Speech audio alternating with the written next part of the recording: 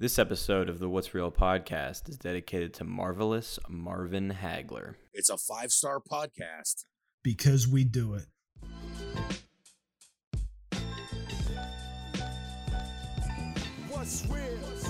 What's up, everybody? Welcome back. It is episode 62, which is rather appropriate because in the home base of the What's Real podcast, it is about 62 degrees out. Welcome, everybody, once again to the What's Real podcast. I am your host, Ed Demko, along with my main man with the plan, the motherfucking plan, if you will, my tag team championship partner in podcasting, the J himself, Jared Bajors. What's going on, the J? The J is V'd like he should be, if I can get that out yet, vascular and veiny. And I have to say, first and foremost, happy 316. Happy Steve Austin Day. Another weird podcast coincidence. Hell yeah. Hell yeah. So very pumped up on 316. Hey, Ed, what can you say from there from the get-go? Well, you know, it's 316, so you're pumped there. And you're also pumped because we have a jam-packed episode of the podcast this week. Lots of shit. Do we ever? We, of course, are going to continue our march to WrestleMania with our favorite WrestleMania matches of all time. Me and the Jay are going to go through our lists once again and talk about some of the best matches in WrestleMania history. Of course, we have a brand new movie review. This is one that we've all been waiting for some time. This is Coming to America, a.k.a. Coming to America 2. Eddie Murphy, Arsenio Hall are back, and they are on Amazon Prime. So we're going to take a look at that. Thursday Night Prime is back in its purest form this week with a legendary figure of Thursday Night Prime lore, none other than Chuck Norris. So we're going to take you back to 1979 with The Force of One. And of course, we're going to have much, much more and some goofs as we do here on the show. And that's not it, man. We have a ton of topics to go through this week. So let's get it started, Jay. In the world of combat sports, unfortunately, we have some sad news. The passing of one of the absolute greatest boxers in the history of the sport, none other than Marvin Hagler, has passed away. Man, Hagler legitimately was one of the most badass human beings of all time. And this is a dude that was absolutely fantastic boxer in an era filled with them and filled with absolutely brutal fights. And he was definitely a veteran of those for sure, but without a doubt, one of the best to ever lace up the gloves in the history of the sweet science, if you will, the J. First and foremost, as always, rest in peace to Marvin Hagler. Shout out to his friends and family that are grieving at this time.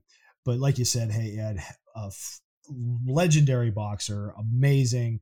We've mentioned on the podcast before, my dad was always a huge boxing fan, was involved in the sport since his youth and raised me on that. I have great memories of growing up with some amazing fights, and I'm so happy my dad was into it because it's something that I look back fondly of, which is weird, I guess, if you're not an alpha male, like those memories of my dad and his buddies watching dudes kill each other. But like you said, they call it the sweet science for a reason, man. It's a beautiful art form if you really know what you're watching. And marvelous Marvin Hagler did it as good as anyone. One of his best fights of all time. For those that are unfamiliar, watch it as soon as you can. Marvin Hagler versus Thomas Hearns from April in 1985, Caesar's Palace. Round number 1 is worth watching just alone. I mean, watch the fight if you can, but round 1, one of the greatest boxing matches of all time. They just go at it like it's a Rocky movie for the entire first round just to set the pace of an amazing fight, and which says it all. Hey, Ed, that fight in particular was originally billed as The Fight, referred to afterward as The War. Yeah, and that's one of my absolute favorite boxing matchups of all time. For sure. Definitely a legendary bout for as far as not just fans, but, actual boxing historians consider that one to be one of the absolute best fights of all time. And obviously, as the Jay said, rest in peace to the Marvelous one, without a doubt. So, and also some other news in the world of professional boxing. A major heavyweight fight, I guess the major heavyweight fight at this point, has just been signed. It looks like Tyson Fury and Anthony Joshua are going to get together and look to, unify some titles. So I think it's about time that happened on the heavyweight level of boxing too, because it's kind of made a bit of a resurgence here in the last year or two. And there's, I agree with what you hear from a lot of fighters from the past, that there's just entirely too many titles now in boxing. So any chance they get to unify them, I think, is a good thing. I'm all about that. Yeah, man. And as ESPN.com states, hey, Ed, after months of arduous negotiations between competing promoters and rival champions, the contract for a 2-fight deal between Tyson Fury and Anthony Joshua to unify the heavyweight titles has finally been signed. So I am looking forward to it. As we just stated, man, we're both still boxing fans. It's far and in between in the modern era. But again, we've mentioned in prior podcasts about the fact that the heavyweight division in the last few years has really come up.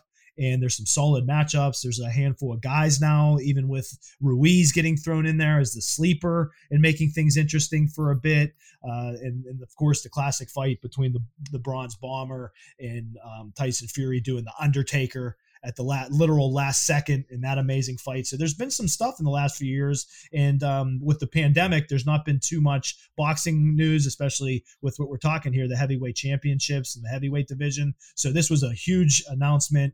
And as a boxing fan, I'm really looking forward to this. Same here. And, I think that it's safe to say that a lot of the boxing stuff's been put on hold, just like many other things, because of COVID. And that leads me into our next story here, still in the world of combat sports, but in professional wrestling. It looks like WWE reportedly wants massive crowds on hand for both nights of WrestleMania 37. According to, this is from comicbook.com, WWE has already confirmed that live fans will be in attendance for both nights of WrestleMania 37 next month, as tickets for the event will go on sale as today, actually, is when they went on sale. Tuesday when we record the show, not Friday when you guys can hear it. However, the maximum attendance for both nights at Raymond James Stadium has yet to be confirmed. Initial reports had expected crowds at around 25,000, slightly larger than the 22,000 that filled the stadium for the Super Bowl in the start of February in the same stadium. New reports have since come out stating WWE wants the crowds to be even larger, with Spectrum Sports 360 reporter John Alba stating on Sunday that WWE now wants the crowds to be as large as 45,000 fans for each night. If it goes as planned, that would give WrestleMania the largest crowd of any sporting or entertainment event since the COVID-19 pandemic began and crowd restrictions were put in place.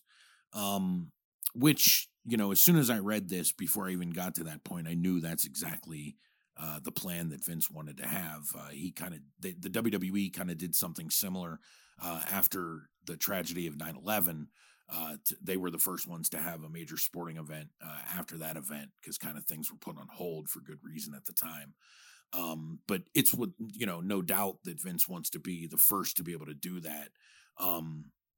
We've talked about this endlessly, I feel like, here on the show for the last year, the J. We are so close with vaccines coming and people already getting vaccinated, one of which is you, thankfully. So that's good. Yes, thank you. But, I still think this is just a bad idea. I don't really see the reason to rush this. I mean, I get it from their perspective because it's money. But other than that, man, and this is going to kind of lead into something else, another story relating to WWE that we were going to talk about this week. So I'll let it lead into that. But your perspective on this, the Jay. Well, the thing is, hey, Ed, I'm not the end all be all for it. So if the people making these decisions can realistically make this safe and add as many people as they're aiming for in a safe manner, I don't know if there's a way to somehow only provide tickets to people that have been proven to have the vaccine. You still require masks and social distancing and things like that. In some sort of fashion, you can make this safe. Then I'm all for it. I'm all about the safety. We've talked about that. I don't want to regress, but that goes in with that regression. if you're going to run into it, and Vince is all about being the first to do it, and you force it and you kind of look for loopholes and different things, but this becomes a super spreader event and sets us back eventually and things like that, then obviously they should wait. So it's to the people with the knowledge on that, but from the outside looking in, all I can say is from the information I have, if they can do it safely, like I mentioned, somehow prove people were vaccinated that are attending, still have people wearing masks, still be pretty persistent about the rules, and they can safely do it, then I am for it. And with that being said, here we are, same time period that this news is getting announced. I'm of the understanding that Vince McMahon is extremely upset after seeing a member of the NXT roster basically out and about without a mask on, and kind of blew a gasket about it, but this is why now. Fightful Select is reporting significant changes are being made to the March 17th edition of WWE NXT. Some talent have been contacted and told to quarantine, while others have been pulled from the show altogether. This is being done in an effort to prevent a possible outbreak of COVID-19. The WWE Performance Center factored into multiple instances last year where the disease spread amongst wrestlers, and with WrestleMania 37 and TakeOver Stand and Deliver less than a month away, the company doesn't want to take any chances and seems to be trying to send a message that this is not the time to play fast and loose with safety protocols. Concern stems from mandatory meeting with PC trainees that was held on Thursday, March 11th. Several attendees were apparently not taking proper precautions. Dave Meltzer of the Wrestling Observer has confirmed the story, tweeting, quote, "The NXT COVID outbreak story is accurate. Lots of positive tests," unquote. This comes after a separate Fightful report from yesterday, which would have been last week, about Vince McMahon being concerned about lax COVID safety among staff and talent, prompting him to either directly or indirectly let people know he's unhappy. This week's NXT was set to feature Jordan Devlin returning to start a feud with Santos Escobar, LA Knight's debut match, Swerve Scott versus Leon Ruff, Dexter Lumis versus Austin Theory, and Tommaso Ciampa and Timothy Thatcher versus Imperium. No word yet on specific changes as a result of the COVID crackdown, and they will have more information, which they actually got. According to Dave Meltzer through the Wrestling Observer, what is known is that on Thursday, they were building and moving rings at the building next door to the Performance Center, and it was said workers were not wearing masks. One report is that there were people who tested positive that both were and weren't there at the time. Talent in quarantine includes both those who've tested positive and those who were in contact with them. It's not believed any Raw or SmackDown wrestlers were affected by this outbreak. So it kind of shows you that here we are at this same time period that we mentioned, and they want to have 45,000 people each night at WrestleMania in the stands. But meanwhile, they're dealing with a potential COVID outbreak in NXT, which you see a lot of commingling between rosters and things this time of year around WrestleMania. And this outbreak could potentially affect that NXT Stand and Deliver event or potentially WrestleMania. So it's kind of weird on one hand where they're like, open it up, we want to get as many fans as possible. And on the other hand, Vince is pissed off that people aren't wearing masks because of outbreaks that could potentially affect the show that he wants to have 45,000 fans for each night. Isn't that kind of contradictory? Goes hand in hand with this whole pandemic era has been contradictory. That's true. Absolutely. For so many things. I mean, look, the NFL has had their outbreaks, every sport. I mean, we could go on and on. NBA, it goes on and on. In the WWE, every brand has had their issues since last year.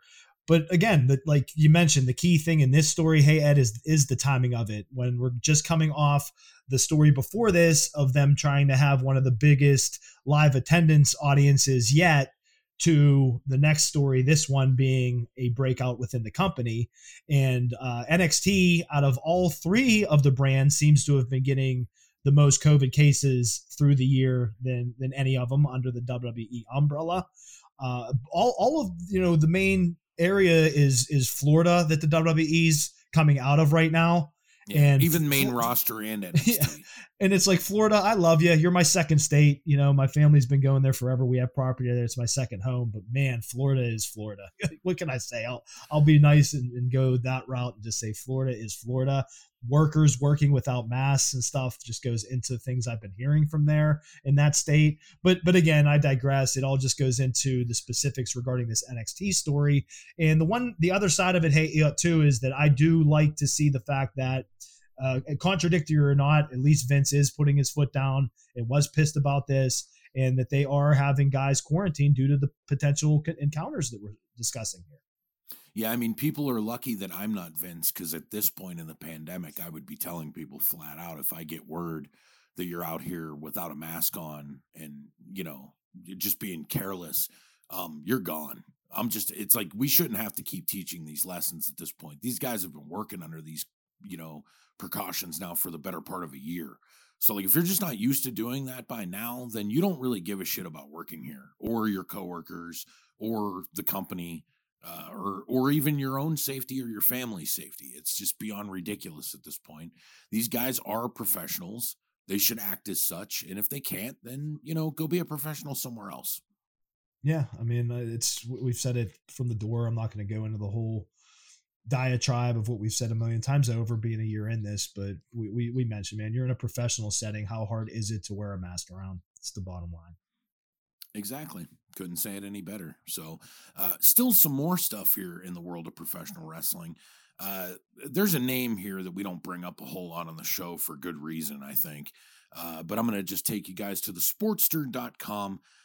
Jim Cornette responds to Miro's threat over Penelope Ford comments. I don't know how many of you listening are familiar with this, but I'll just give you the rundown real quick. Things are heating up between Jim Cornette and Miro on the back of Cornette's criticism of Bulgarian star, his on-screen partner Kip Sabian, and Sabian's real-life girlfriend Penelope Ford. Cornette referred to Penelope as a slut on the most recent episode of his podcast, resulting in Miro and Sabian threatening him on Twitter. She also offered a response too. This is just typical stuff here, but just to give you the rundown, this is kind of what he said. He said, besides her, she's probably the only person, or I'm sorry, I'm mixing all these up, but yes. bottom line is Cornette likes to run his mouth about a lot of people, and I get it in the framework of professional wrestling, but to flat out come out and say something like this about somebody legitimately is bullshit, even on his part. He should know better than that. I mean, this is the kind of dumb shit that he's lost jobs for before, and it shows that he still has yet to learn his lesson. It's also why his main form of employment these days is doing podcasts and shit instead of working with any wrestling company. And I know that he could say he could give a fuck about working for them, but you know, what else is he doing? It's not like he has a corporate job with Home Depot or something. Like, he works in wrestling, and he doesn't work in wrestling because he can't shut his fucking mouth. And I love Jim Cornette's mind when it comes to professional wrestling. I think he knows so much stuff, and he's been an epic part of professional wrestling history, just being a manager and things like that. But this is just another case of him taking something too far, saying something ridiculous to basically get his name out there. And, you know, it's kind of just out of line. And it's not, I didn't think Miro, even was that nasty about what he said. But dude, the one thing that pissed me off that I read, I don't know how much of this you read, but seriously, Cornette labeled Miro a quote, great value brand Ryback, unquote. And dude, I'll be honest with you then, if that's legitimately what Jim Cornette thinks of Rusev or Miro, then he doesn't know shit about wrestling, because Miro's actually really fucking good. He's significantly better than Ryback. And I mean, I get it. It's just him taking like a low blow shot at somebody by saying that you're a shitty version of a shitty wrestler. But dude, like, I have zero problem with Miro. I never did have any issues with him. And it's just like Cornette on another one of his stupid hills to die on kind of thing. Well, that's what I was going to have to say, because we actually brought it up last week in our wrestling segment, recovering some talk and side talk from our WrestleMania breakdown and some of our favorite matches, where I actually met Jim Cornette and spent some time with him back in 2003 with my tryout in OVW, where he was one of the main bookers and one of the main guys at OVW at the time. And going into it, I liked him as like an in-ring performer, as far as a great manager and things like that. Like, we always remembered him in the WWF for numerous things, but it stood out. I always liked him with the kind of odd pairing at the time of the tag team of Yokozuna and Owen Hart that he managed. And I always, that was like one of those eras of nostalgia and that tandem and things. So going into it, I just remembered those days and didn't really know what to expect. And he was really cool. He was really cool at the time. No problems or issues. But again, that was 03, at this point we're in 2021, and I barely knew the guy for a week. So just wanted to throw that out there as a personal tidbit here on the show. Nonetheless, yeah, some of the things he said, and you mentioned it, Head, and let's just go to the bottom line. I don't need to sit here and tangent about some drama, but he, breaking the fourth wall and kind of going against the kind of quote unquote work that we always talk about. They're always working. It's always a work, and kind of calling Penelope a slut without even knowing her on the podcast and things like that. That's just low blow shit. That's out of line. And just, since you broke it down pretty good, I just brought a tidbit up here on the sportster.com, and it was kind of funny because, you kind of broke down the Jim Cornette and Miro issues. So I'll read this. That was a response that Penelope actually had. Yeah. And she said, and this is Penelope, quote unquote, this isn't the J. He has multiple times, but he lets people fuck his wife while he watches. So what does he think of her? That's true, by the way. She's probably the only person besides himself he feels bad for, because his little dick can't please her after 5 Blue Chews and needs other men to do it for him. So, let's give Penelope some credence on the show and give her little fire back here, which is pretty funny. Because for those that don't know that are listening, there's rumors that Jim Cornette was a cuckold and used to watch his wife get banged. Those aren't rumors. Those are true. That's Ed definitely was in one of them. So it's no. Thank Christ. God. But yeah, more professional wrestling drama. And as always, it just is something that's somewhat entertaining on the side here for me that has no involvement to be catching some of this shit on Twitter. Yeah. And now we go to the really shitty side of pro wrestling. This is from SoCalUncensored.com. Former professional wrestler Joey Ryan drops most lawsuits, releases statement on canceled charity wrestling event. So on Tuesday, March 2nd, a wrestling event called Wrestling for Women's Charity happened in Knoxville, Tennessee. It was happening in Knoxville, Tennessee, and it was announced that day. And the event instantly received backlash as Joey Ryan, who had filed lawsuits against a number of women who accused him of sexual misconduct during last summer's Speaking Out movement in professional wrestling, was featured on the event's flyer. The same day, it came out that Ryan dismissed one of his lawsuits, one that he had already received a default judgment on. They reached out to Ryan for a statement on his involvement with the charity and the lawsuit dismissal. He issued a full statement where he states that he is dropping the majority of the lawsuits he filed in wake of the Speaking Out movement, including the lawsuit that he was granted a default judgment in when the defendant never responded to the suit. In his statement, he said that he is still undecided on if he will drop his lawsuit against former Ring of Honor wrestler Pele Primo, and that he is not dropping his lawsuit against Impact Wrestling. In regards to the Impact Wrestling suit, Ryan stated, breach of contract is an entirely different issue. I know wrestling doesn't have a union or really anybody to look out for us in a contract negotiation, but they have forced wrestlers to sit at home after disputes and wait out contracts with threats of breach. It would set a bad precedent to not hold them accountable for their side of the same contracts. As for his involvement in the Wrestling for Women's charity event scheduled on March 20th, 21, Ryan disputes that he is trying to return to wrestling and that none of the narratives going around about the event are true. He claims that he agreed to the show only for closure on the condition he was announced and not a surprise participant. As for Ryan's bar wrestling promotion handling the ticket sales, Ryan states that the account was only used for convenience as it has preferred status for quicker event approvals. So here is basically, I guess, the full statement. I can read this. I guess this is the last time we'll ever give this dude a word on the show. But yes, there have been a lot of narratives going around concerning the event announced on Tuesday, and none of them are true. I'm not trying to come back to wrestling.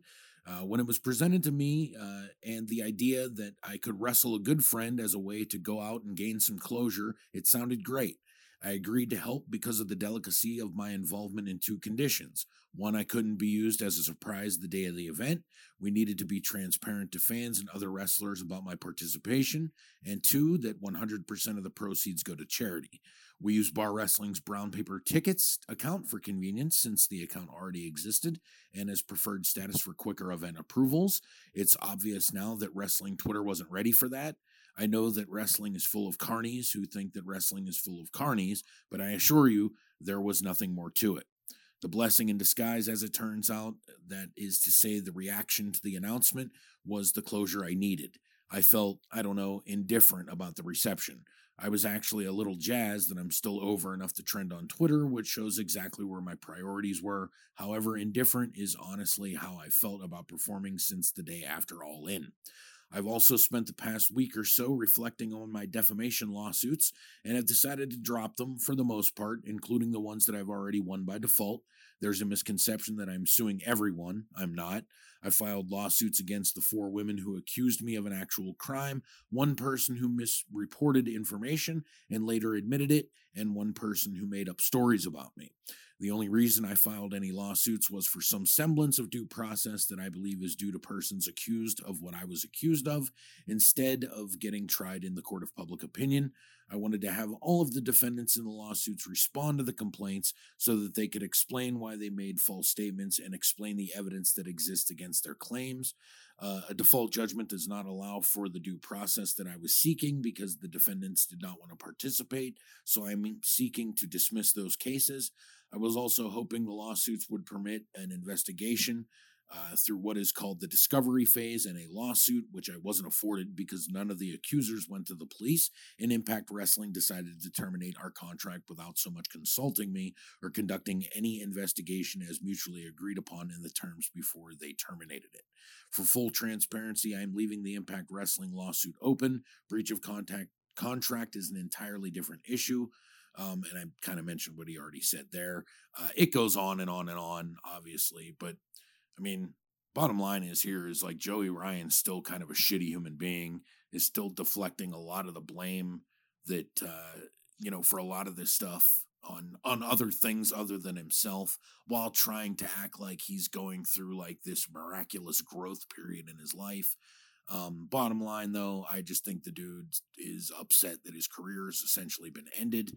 But you play stupid games, the J, you win stupid prizes, right?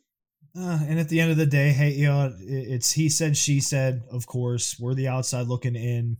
There's not too many things of information that point one way or another at this point. Like he's kind of stating, there's no like police reports. He hasn't been arrested and things like that. So, as I say, at the end of the day, innocent until proven guilty.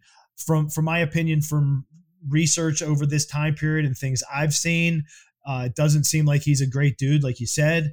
I wouldn't be surprised. I try not to victim shame and things like that. So I don't know enough about it to touch it, but reading this shit, I mean, it was just ridiculous and just so much, stupid irony with this goofs. Like for those listening that don't, or with this goof, I should say, for those listening that don't know who Joey Ryan is, he's an independent professional wrestler that got pretty popular just because he had a very specific gimmick where he basically used his penis in his matches as if it was like this. I seen somebody bring this up, and I thought this was a great point, but they were like, so basically a dude who was accused of a lot of improprieties through the years with women, basically figured out how to have a gimmick where he can stick women's hands down his pants and he could grope them in a wrestling match. And it was part of his gimmick. And yeah, that's pretty fucking disturbing looking back on it now. And it kind of shows you why, like, maybe there's not really a place for that kind of shit in wrestling. Even though a lot of people thought that stuff was funny, it went super viral. I got a kick out of some of it, but just even looking back on it, it's like really, like you really look at it again because it's just like really shitty. Yeah. And full circle on the podcast, as always, we pooped on Jim Cornette a little bit in the last segment. So to his credit, he always hated Joey Ryan. So let's throw that Yeah, out there. that's true. With Jim Cornette's credit. And then, just to end it, hey, Ed, I just thought, again, with the irony swirling here, that this all erupted with him trying to come back and do one last match with all these lawsuits and, these situations going on around him, that his involvement in a Wrestling for Women's charity event is what this whole thing is surrounding. So it's like full circle with the irony with the penis boy.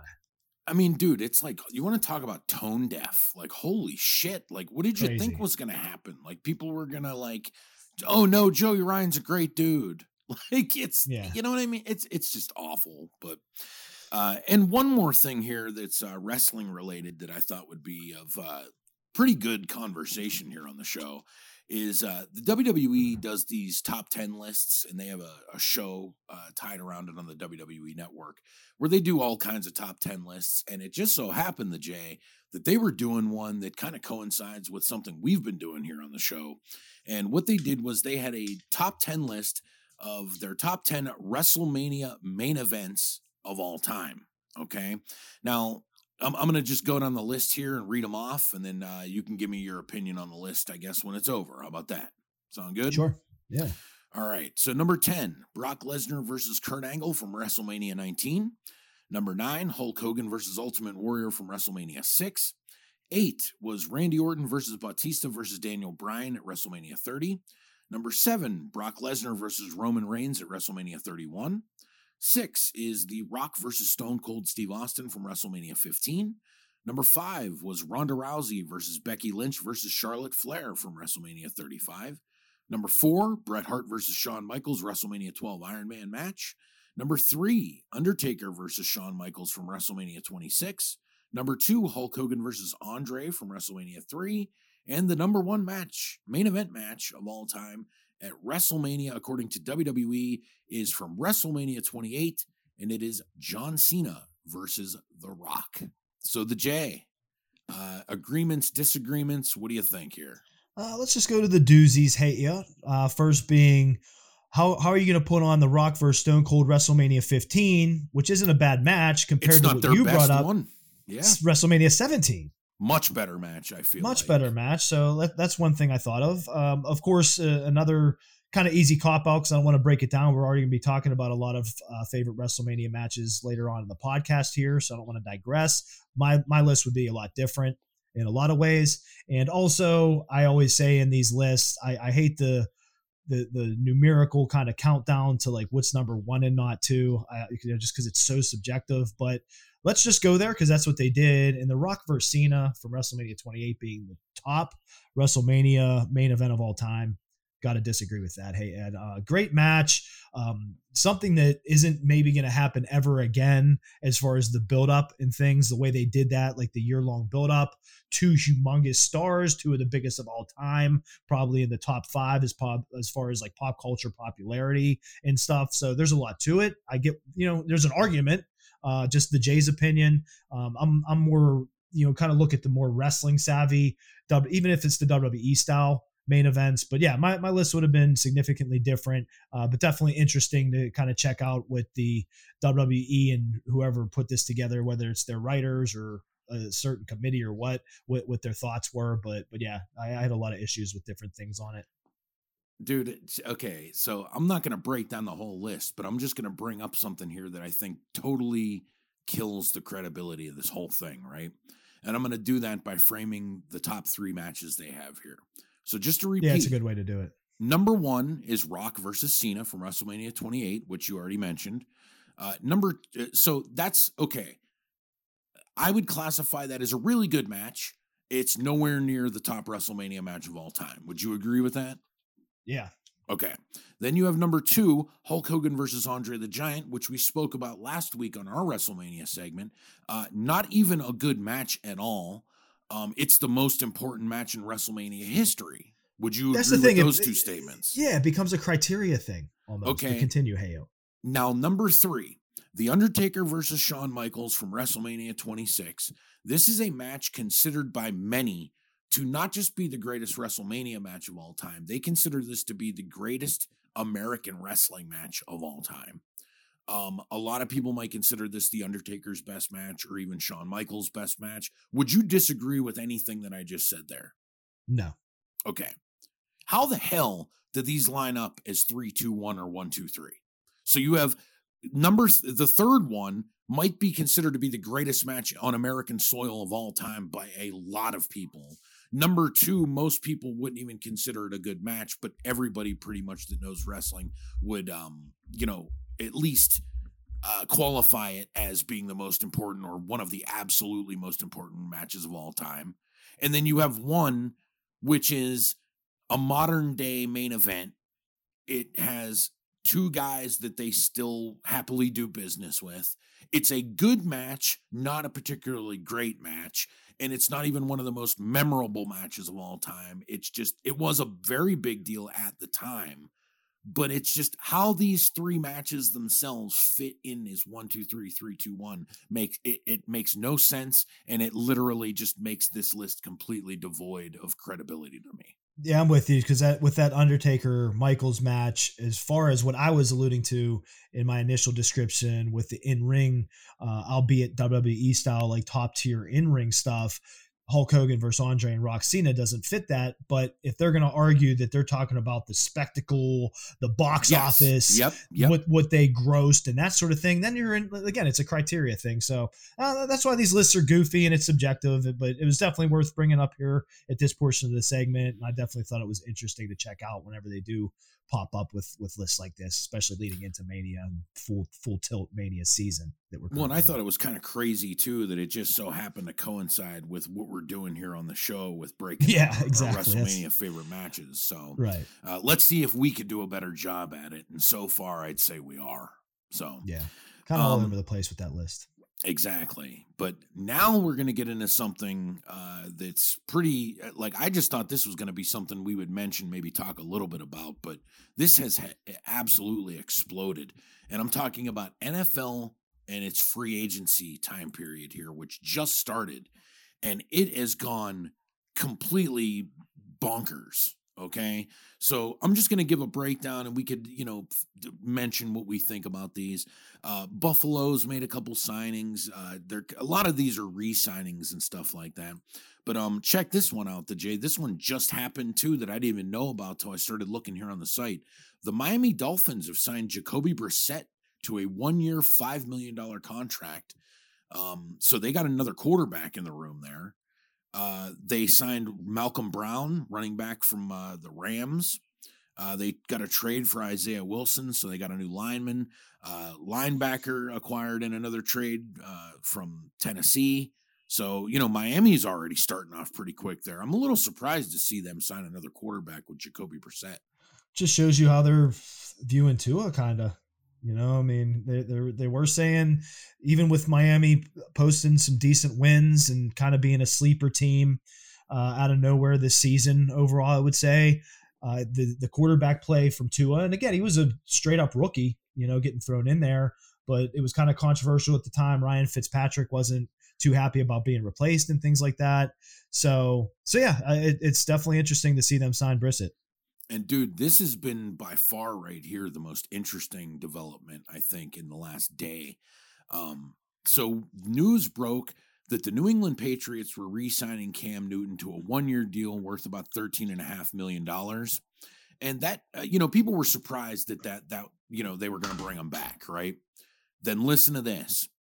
They went on a spree. They've since signed wide receivers Nelson Aguilar and Kendrick Bourne. 2 tight ends, big ticket tight ends in Hunter Henry and Jonnu Smith from the Titans. Offensive tackle Trent Brown. Defensive end Dietrich White Jr. Defensive tackle Davon Gashaw. Defensive lineman Henry Anderson. Linebacker Matt Judon from the Baltimore Ravens to a 4-year, $56 million deal. Cornerback Justin Bethel, 3-year contract. Safety Jalen Mills, 4-year, $24 million contract. So Brady might not be there anymore, Jay, but I have a funny feeling that Belichick is starting to load up on everything else and kind of seeing, like what kind of a team he could put together here. Well, Robert Kraft put all that behind him, as we covered on the podcast, and that's that Orchids of Asia day spa money, man. Like he just dropped it. But yeah, I was cracking up. I'm like, holy shit, they signed everything. He can't hit the old rub and tugs as much anymore, so he might as well throw all that money into free agency. Yeah, dude, like you mentioned, the big one is just the double high-end tight ends, Hunter Henry and Jonnu Smith, 3 and 4 year deals. Jonnu for $50 million. Hunter Henry's $25 million fully guaranteed, and Jonnu's $31.25 million fully guaranteed.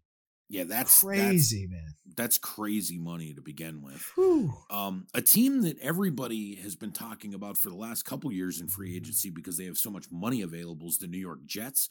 They started even signing some players. They franchise tagged safety Marcus May. They signed linebacker Gerard Davis to a 1-year, $7 million deal, defensive end Carl Lawson, and the Tennessee wideout Corey Davis to a 3-year, $37 million contract. So they're trying to bring in some talent. Unfortunately, I don't think it's enough yet for them to even be remotely significantly better at all. No, the Jets, I think they're going to have the Symphony hosting a lot in the upcoming power rankings in the fall. Hey, Ed. Baltimore has signed new offensive guard Kevin Zeitler to a 3-year, $22 million deal. Defensive end Tyus Bowser, defensive end Pernell McPhee re-signed. They re-signed defensive tackle Justin Ellis and re-signed Derek Wolfe. So nothing too crazy. They've lost some players, so they're basically just trying to bring back what they've lost. So I don't think these make a shift one way or another for Baltimore. No, because they signed a lot of dudes last season too, during the season. So not much of a change as of yet, at least not in the major, positions. One that's really surprising for me was the Cincinnati Bengals, man, and one of them really hurts for us. So this is what they got so far. They re-signed backup quarterback Brandon Allen for a year. They went out and signed a 4-year, $60 million deal with defensive end Trey Hendrickson, who was the sack master for the New Orleans Saints this past season. They signed cornerbacks Chidobe Awuzie to a 3-year, $21 million deal. And this one sucks, man. Yeah, he's Mike Hilton, 4-year, $24 million deal. Good for him. Why anybody would want to play for Cincinnati, I have no idea. So that's probably not going to be too kind to him. But man, Cincinnati is trying to make some improvements, because at least to the defense, because they're spending some money there. As they say, hey, 24 million reasons why. That's it. Cleveland, we've seen minimal movement. They signed John Johnson, safety, to a 3-year, $33 million deal, and a 1-year, $4 million deal with defensive end Takaris McKinley. So just kind of some more pieces in there for the Browns. Nothing too crazy. Our Pittsburgh Steelers, we've re-signed Ray McLeod to a 1-year deal. I think that's a good move. He was special teams. Offensive tackle Zach Banner, a 2-year, $9.5 million deal, which I think is a smart deal for the Steelers. They signed a 1-year contract with BJ Finney, so they'll be bringing him back from 2 years ago, which I think is a good move. And one move that I'm really happy about, they signed a 2-year, $9 million deal with returning cornerback Cameron Sutton.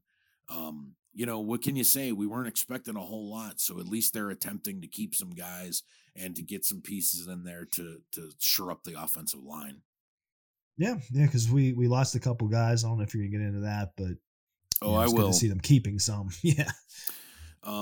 Dude, the Texans are making a ton of moves, dude. Yeah. We saw Tyrod Taylor, so they got a potential new starting quarterback if, Deshaun Watson gets traded. Mark Ingram, running back, formerly of the Ravens, has signed a 1-year deal. Wide receiver Andre Roberts, 2-year deal, $5.95 million. Offensive tackle Marcus Cannon acquired from the New England Patriots. Offensive guard Justin McCray on a 2-year, $4 million deal. Offensive lineman Justin Britt on a 1-year deal.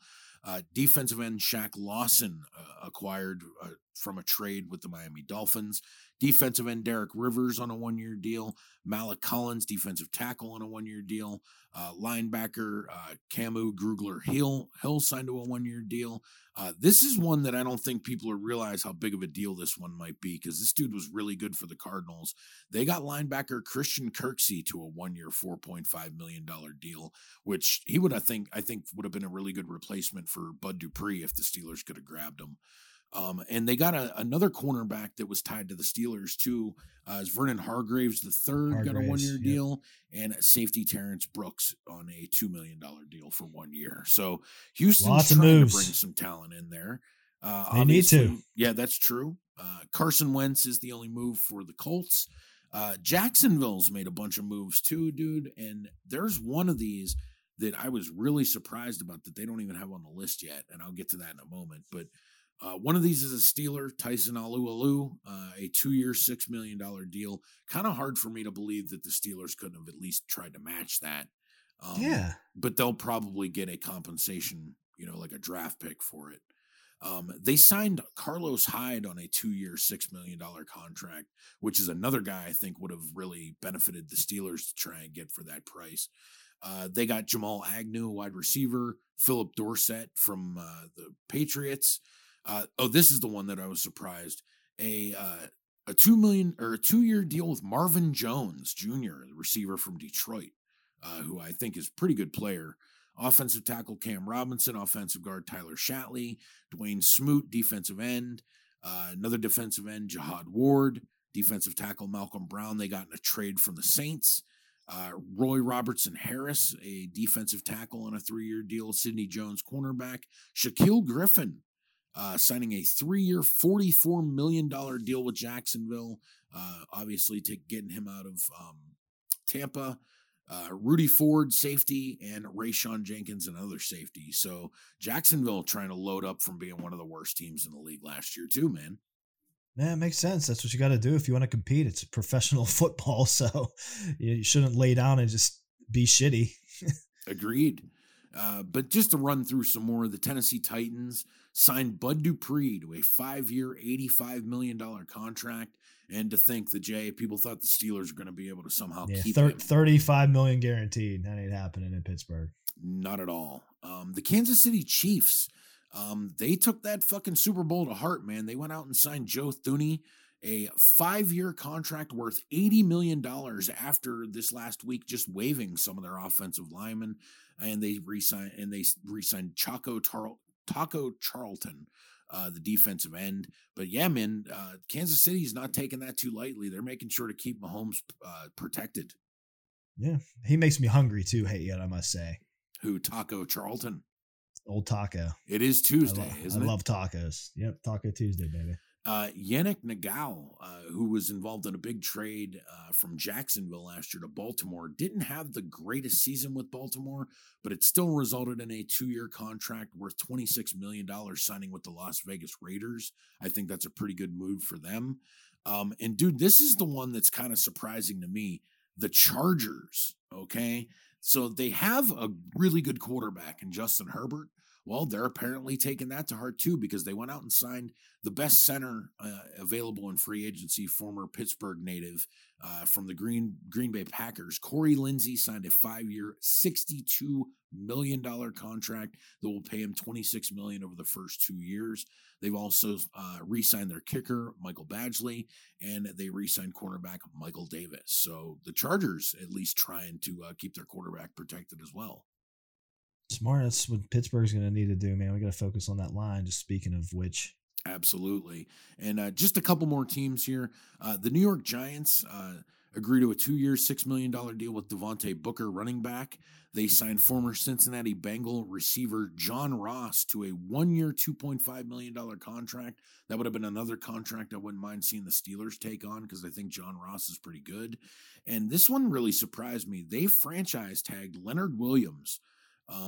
And then the team later agreed on a 3-year, $63 million deal. Now, I don't really understand this, but dude, coming into this, like this week, the Giants had less money available than the Steelers did. So I don't know how they're managing to pull this off. And the one other note that I wanted to make, dude, and I don't like the team at all, but I think this is an actual great move on their part. I don't know if you saw this one, but the Washington football team agreed to a 1-year, $10 million deal with quarterback Ryan Fitzpatrick. I think that makes them better than they were last year from the quarterback position. And they have a damn good defense. So don't be surprised if Washington kind of comes out of nowhere in the NFC next year. And speaking of that, did Alex Smith retire, or is he just planning to be the backup at this point? He was just released.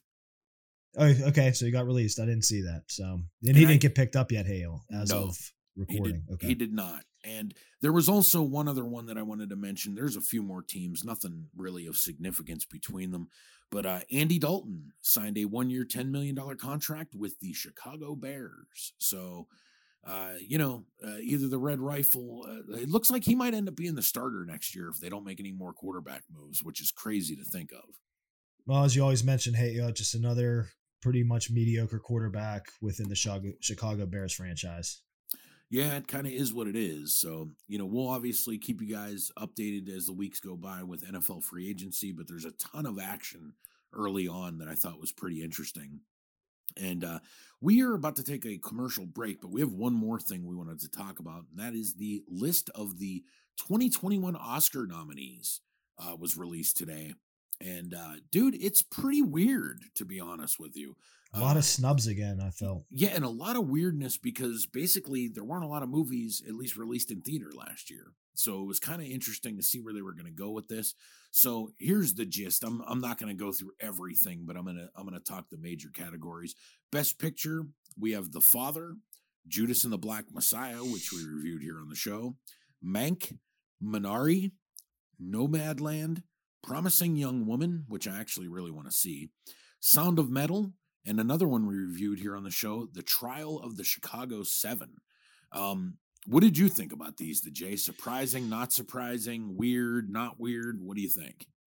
Yeah, I mean, I thought it was not surprising for the Oscars. I mean, this is typical Oscar kind of fare, in my opinion, with some of their choices from the past and being really into it. You can kind of, not like I was predicting exactly what they were going to pick, but you read some of these and you're like, doesn't surprise me. Like you said, I saw Judas.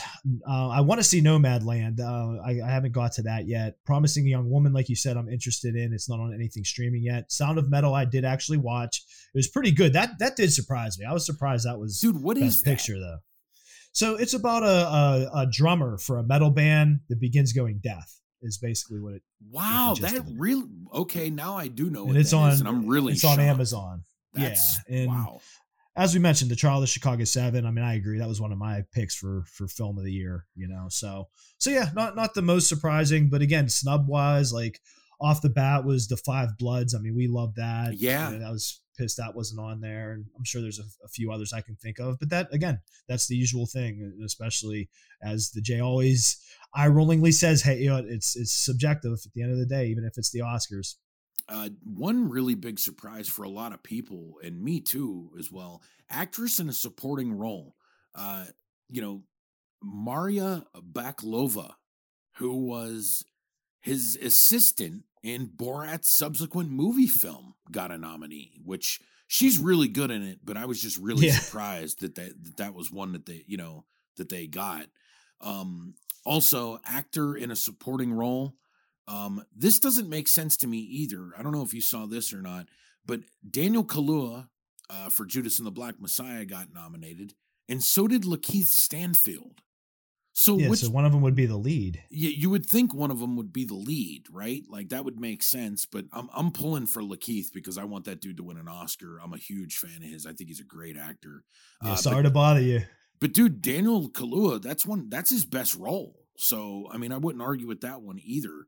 But I just thought that was really strange that they both got up for supporting role. So I'm like, again, it's always the correlation on the podcast. Hey, Ed, just like the WrestleMania list, like what's the criteria? Can we see that so that we understand this shit? And okay, now let me throw this to you real quick. Actor in a leading role. We have Riz Ahmed for Sound of Metal, Chadwick Boseman for Ma Rainey's Black Bottom, Anthony Hopkins for The Father, Gary Oldman in Mank, and Stephen Yeun for Minari. Now let me ask you, the Jay, sitting here today, who wins this and why do they win it? Oh, what's really hard for me to say, hey, dude, I think this is super easy. Okay, because I was gonna say I've only seen one of the films, and I don't even think. But you're kind of saying from the outside looking in, not even having to see them. Yep, you don't have to see anything. So I would guess from your line of thinking, Gary Oldman. Nope. Anthony Hopkins. Nope. Chadwick Boseman. Yep. Gotcha. because he's no longer with us. Yeah, Now, the posthumous. I just think that's what they're gonna do. That's what that says. That reading these and seeing these names, I'm like, well, they're just gonna. It's a posthumous Oscar. Well, he won the Golden Globe, right? I think so, but don't hold me on that. I'm pretty sure he did. So that's just my line of thinking here, and it's almost similar here. Actress in a leading role, we have Viola Davis in Ma Rainey's Black Bottom, Andra Day for the United States versus Billie Holiday, Vanessa Kirby, Pieces of a Woman, Frances McDormand from Nomadland, and Carey Mulligan from Promising Young Woman. Now, Andra Day won the Golden Globe for the United States versus Billie Holiday, but to me, because it's the Oscars and the Academy, I imagine just Frances McDormand's going to get it because they love her. She's a great actress, so it's not her fault. But I just think this is totally just earmarked for her to win, unless they just go with Andra Day. And as usual, like talking out loud about this, I'm like, damn, I got a lot of films to see because, like you said, it's like without the theater experience availability throughout the year and all these different streaming services and channels, I just can't keep up on what is even like actual Oscar caliber stuff on my own, even as in the movies as I am, just because I have so many wide interests, So just reading through these, I'm like, yeah, I heard something about this one. I heard a little bit about this one. I know this one. I haven't seen it yet, so now I'm gonna have to dive in and do some research. Hey, get some film watching in before the actual Oscar show. Yeah, I think I need to do that too, especially too because for the first time, this is going to be. It's actually easier to do that. Like you don't have to run to theaters and stuff to see a lot. That's what I mean. I'm like, I've been meaning to get to Mank. I haven't yet. Nomadland. I haven't yet. And it's all on streaming services I have right now. So I gotta start making a list on the old iPhone here. Yeah, you and me both, man. But we have to take a quick commercial break. But before we do that, I just wanted to mention something. We don't cover a lot of this here on the show, but it's just a personal thing. Just a quick shout out to Patrick Ewing and the Georgetown Hoyas as they were picked to be the last team in the Big East this year. And not only did that not happen, they ended up winning the Big East, and now they are in the NCAA tournament. So shout out to Patrick Ewing, one of my absolute favorite players of all time, being a huge Knicks fan. There's nobody more appropriate in my mind to be the coach of the Georgetown Hoyas. So I'm super excited for him, and I'm glad they were able to pull that off because I think that's an absolutely awesome moment for him, and kudos to him for doing it. So I love Patrick Ewing, man. So yeah, I was going to say, I love bring that up. Yeah, I love Ewing too. And since you did that, hey, Penn State football rules. Boo. But that's it. We're going to take a quick commercial break, guys. And when we come back, we're going to check out the brand new Eddie Murphy Arsenio Hall sequel, Coming to America. So we'll be back right after this on the What's Real podcast. Want to advertise on the What's Real podcast? Send us an email today. Just title your email ads at whatsrealpod@gmail.com. For cheap, easy, and affordable rates, contact us today. Again, that's whatsrealpod@gmail.com. Would you like to advertise? Send us an email today. Don't forget to join us next week here on the What's Real podcast for episode 63.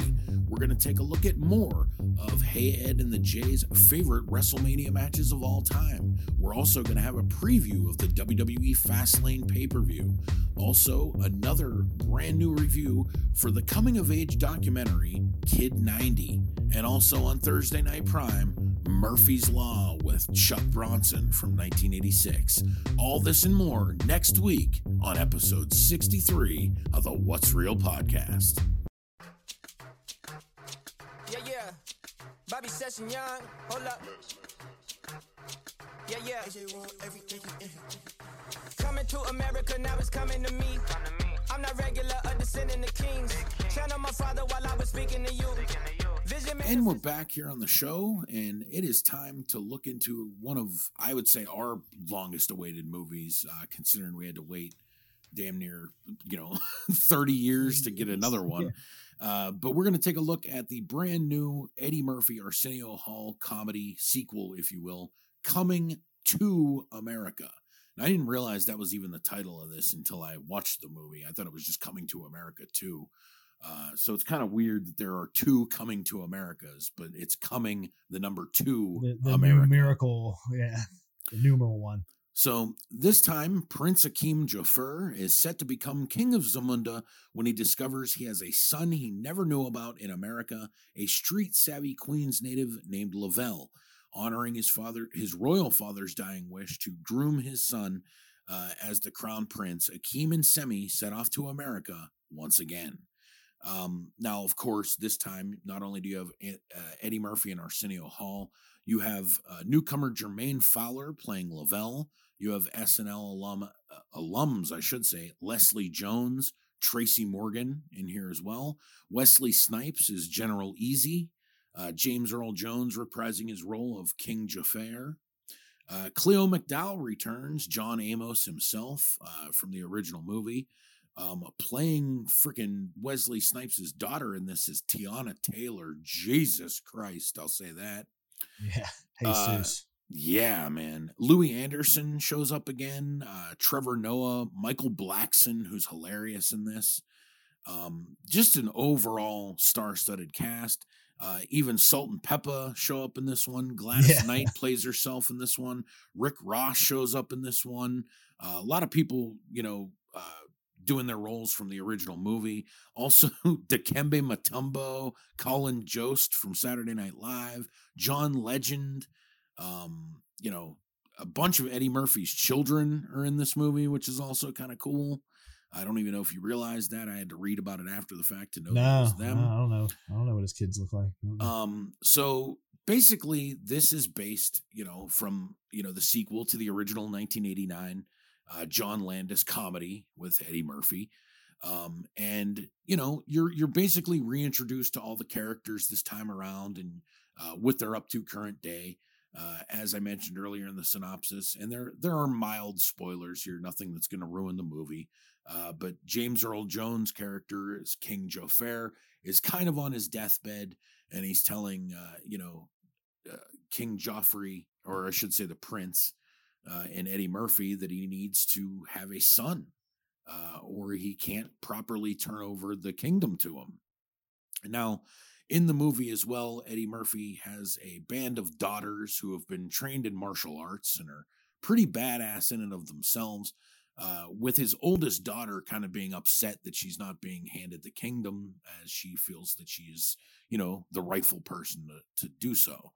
Real quick, by the way, that makes sense too with the first one, because they trained in martial arts. He and Arsenio Hall's character from the first one are doing the stick work and stuff. So I like that parallel aspect. And one of the main points in this movie is kind of in the original movie, Eddie Murphy's character was able to find his wife because he disobeyed his father and kind of did things his own way. And they even have that scene in the original too, where his mother kind of said don't worry about your dad. I believe in what you're doing, kind of a thing.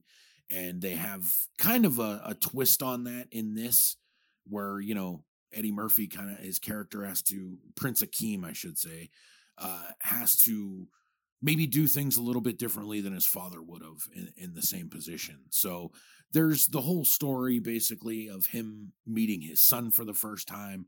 They have a whole sequence introducing Leslie Jones's character of Mary Johnson,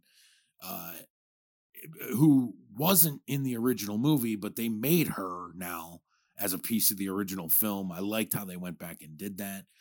There was even some stuff, I didn't know this, but they show you some stuff at the beginning from the original movie. And I don't know if you know this or not, Jay, that's the only footage from the original movie. Everything that they used, even the scenes from the clubs, there's a couple parts that I thought they actually used original footage from the movie, but they didn't. They filmed new footage, and they used the aging technology very similar to what was used by Martin Scorsese in The Irishman. Yeah, it's pretty cool. To make them look younger and everything. I thought that was great. But ultimately with this one, I'll say this. Is it better than the original? Nowhere even close. Is it good? I will say it's not bad. There's a lot of funny stuff. I thought Leslie Jones was great in this one. I thought that, the typical stuff with Eddie Murphy and Arsenio Hall. I thought Jermaine Fowler did pretty well as Lavelle. Tracy Morgan was great. Wesley Snipes was great. Like, you got a lot of fun performances from everybody in this one. But unfortunately for me, I just didn't think this story really had a lot of strength to it, which was disappointing after waiting almost 30 years for a movie like this. They have a pretty good general premise, but it's pretty paper thin other than that. And, like I said, it's not bad, but it just, because of that, it just can't get to the level that you want it to get to, unfortunately. Well, so for some initial notes from the J Hate Y'all, number one, first and foremost, as we're mentioning here, 30 years later, to have the entire original cast come back down to James Earl Jones still being alive and capable to do some acting in this is incredible. Yep. Like my wife and I watched this together, and we were like looking for certain people, of course, the King's right-hand man that did the hilarious like singing in the first one. Oh yeah, he was really good. That actor was back, and he was good in it. And like you mentioned, you already went through it, like John Amos. Then you add in one of my favorites, as we covered, but just some of my tidbits. Wesley Snipes as General Izzy. He's really hilarious and great. I love me some Snipes. Dude, it's really weird. Like, obviously, we knew with a lot of these movies, like Dolomite and stuff coming out, that this was going to kind of be a resurgence for Eddie Murphy. And, that's no surprise. But I did not foresee these movies basically also being a resurgence for Wesley Snipes, because not only because he's very similar in Coming to America that he was in Dolomite. Like, it's a side character, but he does such a good job at it that they stick out like a sore thumb. Exactly. Something else I wanted to mention. Hey, Ed, the man from back in the day, Barry W. Blaustein. Was the writer of the story, which for those that don't know, he was the original creator, full-on director and producer of one of our favorite professional wrestling documentaries that we did cover on the podcast. Yeah. And Beyond the Jay's Mat. usual brain fart, Beyond the Mat. So that was cool to see that he was the writer on this one. I mean, really the only difference is, as you mentioned on the outset, that the directors are different. No returning John Landis, with Craig Brewer directing Coming to America here, the 2021 version. But like you said, I mean, I like that they kind of did like twists of the original plot, but then again, it kind of ruins it to be able to do anything standing out from the original. So in turn, you kind of get less story and just a lot of good comedic set pieces basically set up with the characters you love from the first one and the said stacked returning cast, and that's what I liked about it. Because of course you have with the returning Eddie Murphy and Arsenio Hall, you have their returning multiple characters of the barbershop guys, those Randy scenes were Watson, great. Reverend Brown. Those dudes are all still kill me when they do those guys, and it's still just so great. It just brings you right back. You know what, the barbershop scene and stuff or scenes, I should say, those are the strength of the movie. Like that stuff all works. It's all really well done. Stuff. That's what it's for. The one thing that I say is a bit of a minus for this movie too, and I hate being like this, but this type of material, it certainly bleeds through.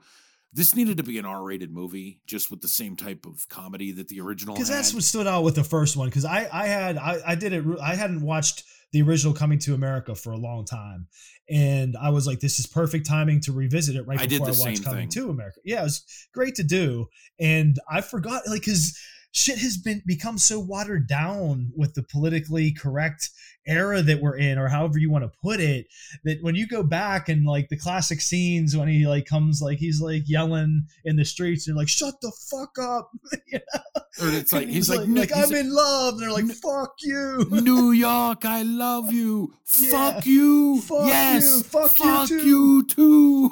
Yeah, that's exactly what this missed. But again, for a sequel this many years later, there's certain ways that I look at it where I'm like, I don't know if they could have done much better.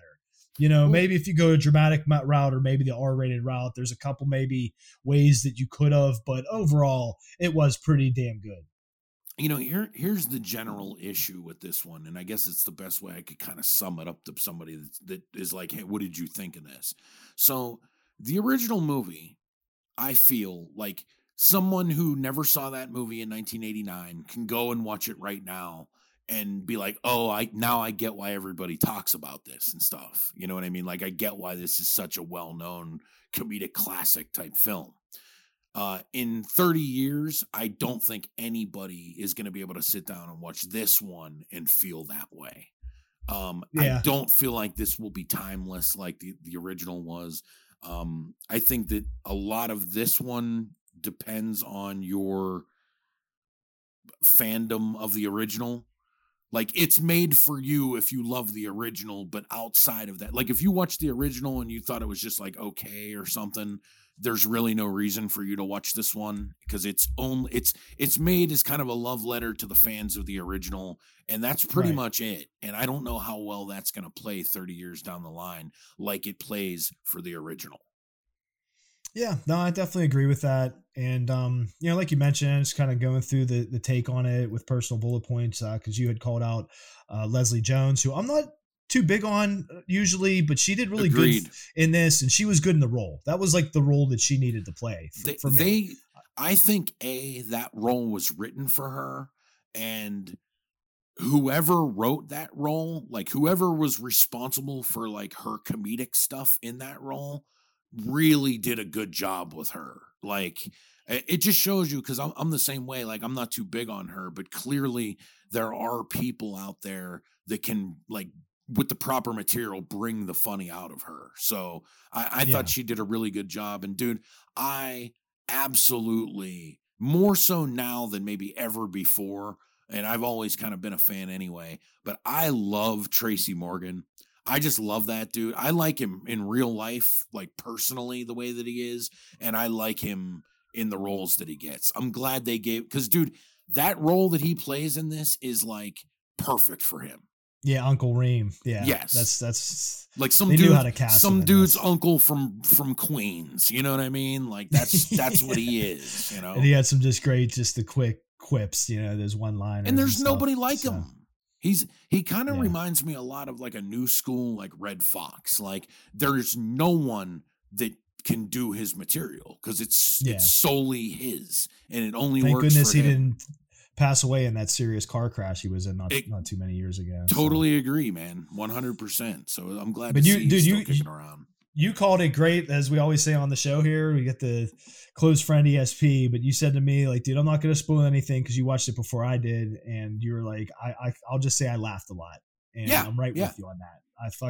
My wife and I were cracking up at parts, and again, we said the story's kind of paper thinnish. I mean, it was all right, like with the nostalgia factor and the fact that, like you said, it's kind of a love letter to those that were fans of the first one. It has like the kind of parallel plot, but with the modern twists on it. So I get that and how they did that, but it wasn't enough for me to make it a classic. But again, it was very entertaining overall. And as Hayot had given me the heads up, I concur. I laughed a lot.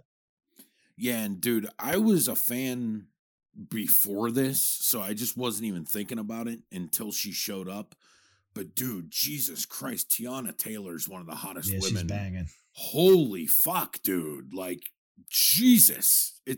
Speaking of which, because watching the first one, his first to-be wife that he eventually leaves, that he has, because she'll just do anything for him, and she's barking, and she's back. She's Wesley Snipes' sister, and General Izzy's sister. And she's still barking. Still barking, baby. Yeah, that was funny. So there's all those little in jokes, you know. That, like you mentioned, you did the same thing. That was like a really good call to watch Coming to America, the original, after not seeing it for a while, like right before this.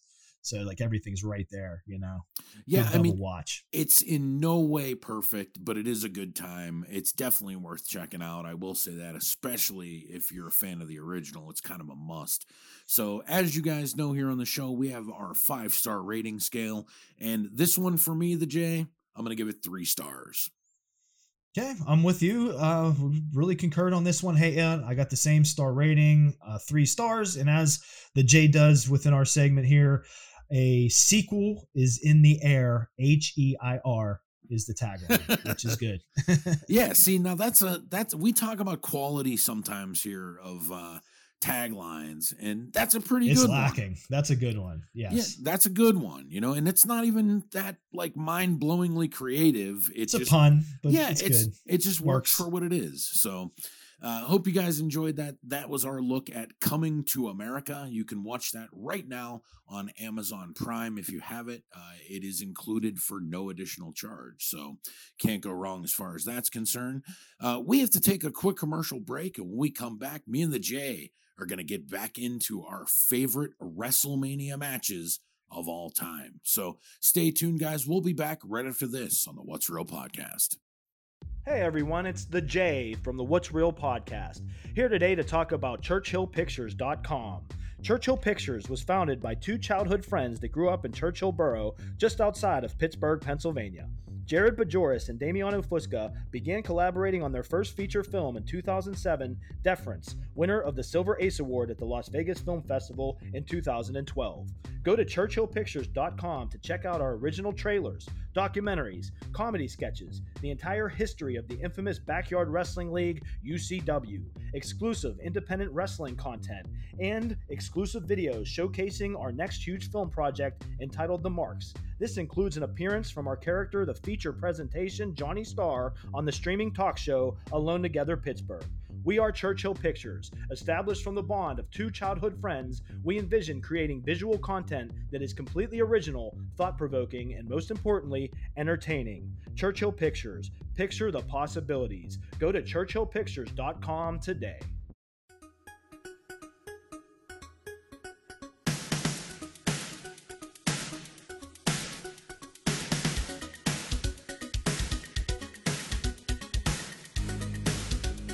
And we're back here on the show, and as I mentioned before, break time there.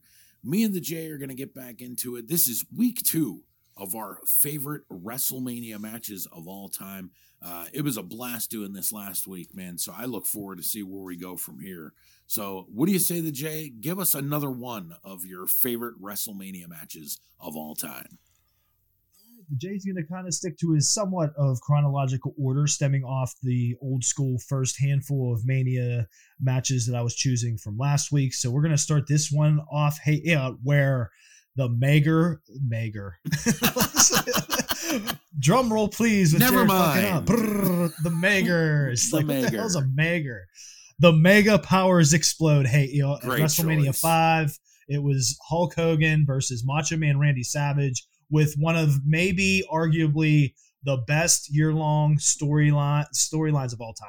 For a full year, Yeah. fighting over Miss Elizabeth, all those different little things that happen on like the Saturday night main events and things like that, the build to that, and then two of the most popular baby faces after becoming a tag team known as the Mega Powers going against each other for the championship in the main event, 5th WrestleMania. Dude, Had to start there. Hey, this match is the culmination, to me at least, of one of the most memorable years in professional wrestling, specifically the WWF at the time. Because would have been 89, right? Yeah, because in 88, it started at WrestleMania 4, where we saw Macho Man win the title with help from Hulk Hogan. That's when the Mega Powers got together. And then through the next year, you would literally see the formation of the Mega Powers with Miss Elizabeth. Then you would see kind of like a little dissension, not to mention their feud they had that year with the Twin Towers, Big Boss Man and Akeem. That was kind of like their main feud, I guess, to one of the most memorable things I remember ever on Saturday night's main event, with Macho Man turning on Hulk Hogan after Miss Elizabeth got knocked out during that match, where she gets decimated when Macho Man gets thrown on top of her. So like, dude, this match is literally like, you saw some of the most, major television stuff, angles and things like that. And it all culminated at WrestleMania 5 with this matchup. And, I think without a doubt, it's safe to say that, out of the first 5 WrestleManias, this was definitively Hulk Hogan's best match at those WrestleManias too. Yeah. So Macho carrying them, and not to tirade on the current product, because again, you can't compare, and it's different eras and all that, and it's just a different time content wise. All the corporate kind of things that the current WWE product has to do for their partners, and it's a multi-billion-dollar business now. And so that this may never happen again, but just the storytelling part of professional wrestling is what this exudes, Yeah, and that's a slow especially build. as a kid. Yeah, Watching this as a kid. And it took a year to kind of see what the story was. Exactly. That's what I mean. And dude, it's kind of like too, like, this angle to me is like looking back at a great film. You know what I mean? Like because it's really, that's how much stuff there was to this. This wasn't just like a couple angles that they ran on TV. This was literally over a year's worth of television and pay-per-view and stuff that every week kind of incrementally led to this point. So I give him a lot of credit for that, man. That's one of the best build-up feuds in WWF history, without a doubt. So good choice on that one. Throwing at you, hate you up. First one I'm doing this week involves one of those same men, and it's going to be a couple years later. I'm going to take you to WrestleMania 7 with the career-ending matchup between the Ultimate Warrior and the Macho Man Randy Savage. Without a doubt, in my opinion, this is the Ultimate Warrior's greatest match in his career. It's extremely epic. It's one of those matches, I think, because this is one, I think WrestleMania 7 was the very first WrestleMania that I ordered at my house. Okay. And I was looking forward to this match. And just to give you an idea, I was a Warrior fan when I was a kid, but I loved Macho Man, and Macho Man was a heel at the time. And I still was rooting for him. Now, keep in mind, too, this is a career-ending match back when this meant something. Like, it wasn't, we didn't see 100 of these where guys just lose and just end up coming back. So, like, we thought Macho Man's career was done. And then, of course, they did the big angle at the end of that with, Sherry attacking Macho Man and Miss Elizabeth coming back to save the day, kind of a thing. So, it's a huge angle. It was one of the most memorable moments, I think, in WrestleMania history to me. And the match lives up to that hype too. It's not like the match isn't any good and all the other stuff is what makes it good. That match is damn good. Even to this day, it still holds up very well. Great call, hey Ed. So we'll disclose this because this is the first time this has happened on our second week here of the What's Real favorite WrestleMania matches. Because we mentioned how we're gonna have prepared audibles because we don't want to, we're not going to double talk about matches and we want to get as many on here as we can. So I had this on my list for this week, but Good I have call. a backup. So, but yeah, Great it's a great call. Jay.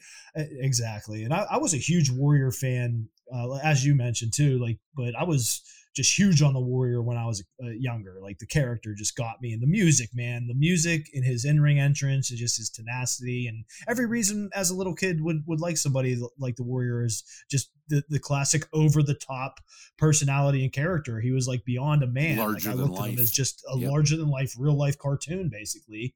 And Macho Man at the time, like you mentioned, being a heel, I was just all for the Warrior. And again, this is a match I've revisited so much, and you look back on it, and I completely agree with you. I would say, as a Warrior fan, I would call this his top match of all time. Like this would be my go-to of Warrior matches. And Warriors had a few, and there might be more on this list, but nonetheless, this match is so good. The storytelling, I mean, you went through it. Even the funny parts that we've talked about on the show when he gets with Miss Elizabeth at the end and the build up to that. Oh, and the that Goof's classic crying. image of the Goof crying with the wizard hat, as we always say.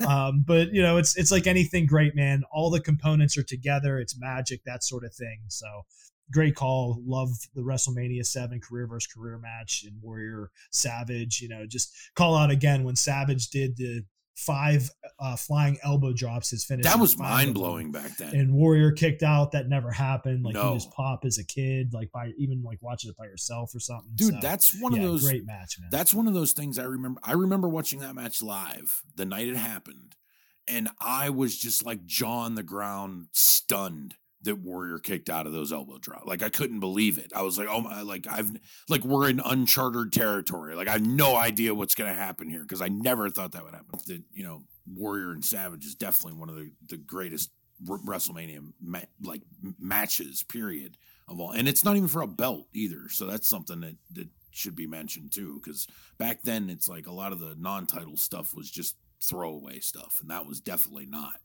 So, all right, Jay, what do you got next up on your list of greatest WrestleMania matches of all time? So I mentioned in that breakdown, as I was kind of stating that was Warrior's number one match maybe ever, and in my opinion probably was, that there could be more on here.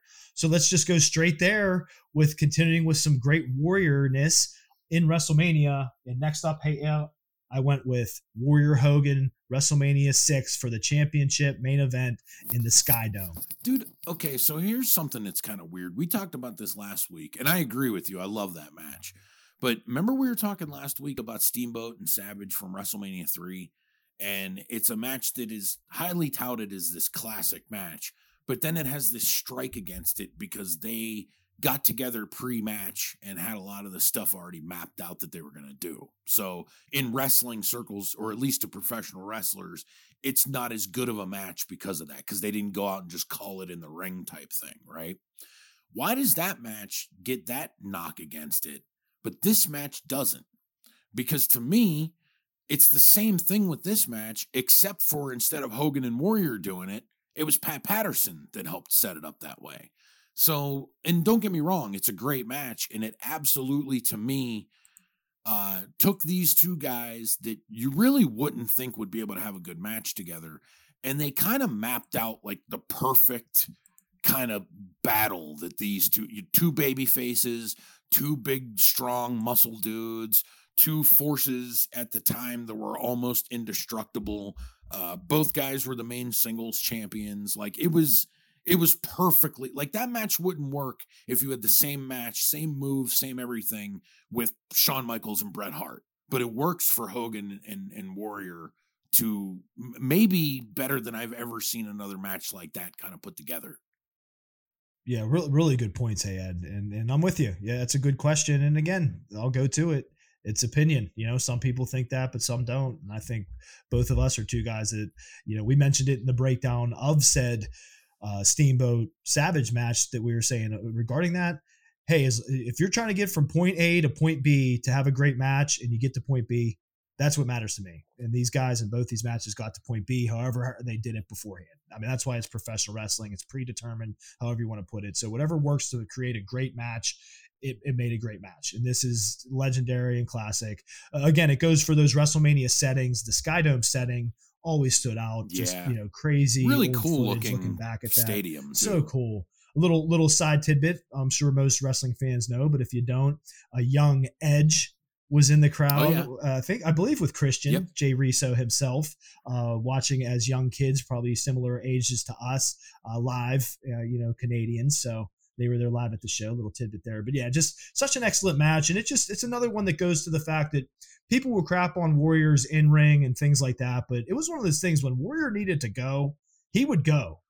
People might get on his cardio or whatever, and I mean the dude's doing a full blown sprint, gas to the gills at 250. I'm like, it's amazing he lasted more than 5 minutes in any match, let alone these kind of matches that actually go time. I thought that really stood out to me. This match is just being great, but yeah, I mean, how much bigger does it get than Hulk Hogan is the world champ, Warrior's the IC champ, the first time that ever happened in the main event, and they just go, and it looked like that was going to be Hogan passing the torch to Warrior to take the reins as the main eventer in that era of WWE, which, as we all know, or WWF at the time, of course, that isn't the way it went. It didn't happen, but that's what they were looking to do. Hogan did that famous look back at the end of the ramp, and things like that, yep. And he has since stated that in his head he was going to run back down or something like that. I don't believe that as we always say. Yeah, we can never believe what Hogan says, but nonetheless, those are some tidbits with this match. But yeah, I just had to throw that on the list. Had a legendary classic. Yeah, I totally agree with that being on the list. And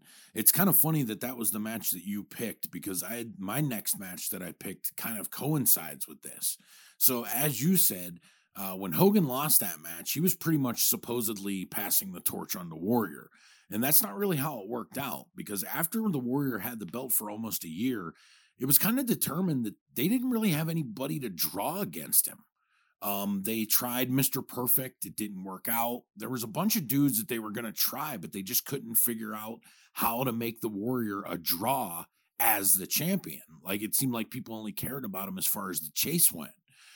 So whenever that didn't work out, they decided to take the belt off of him and put it on, of all people, Sergeant Slaughter.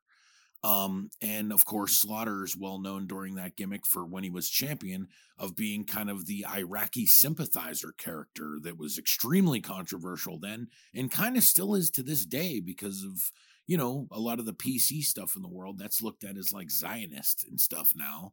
But that's a whole other argument for a whole other day. But the reason why I bring all this up is because the next match is also from WrestleMania 7 again on my list. And I'm going with Sergeant Slaughter versus Hulk Hogan for the WWF Championship. This matchup is really underrated to me. Slaughter kind of played like this asshole chicken shit heel when he was that character. And this was the first match, even though he lost the title in the match, where he kind of switched on that, where he was aggressive. Well, he was super aggressive. He was like borderline, like they were doing that gimmick where everybody hated him and they wanted Hogan to win, because, he was the Iraqi sympathizer. So what did he do as the heel? Well, I'm going to cheat and do everything to get disqualified. If you want to disqualify me, then do it. And they went with that idea of like, well, the ref was giving them leeway because they didn't want him to take the easy way out kind of a thing, which gave him a bit of an advantage in the match in and of itself and the way he could work and cheat and use, choke Hogan with wires and use a chair and everything. And it's also kind of cool too. I don't know if you remember this specifically, but Hogan would go on to win this match.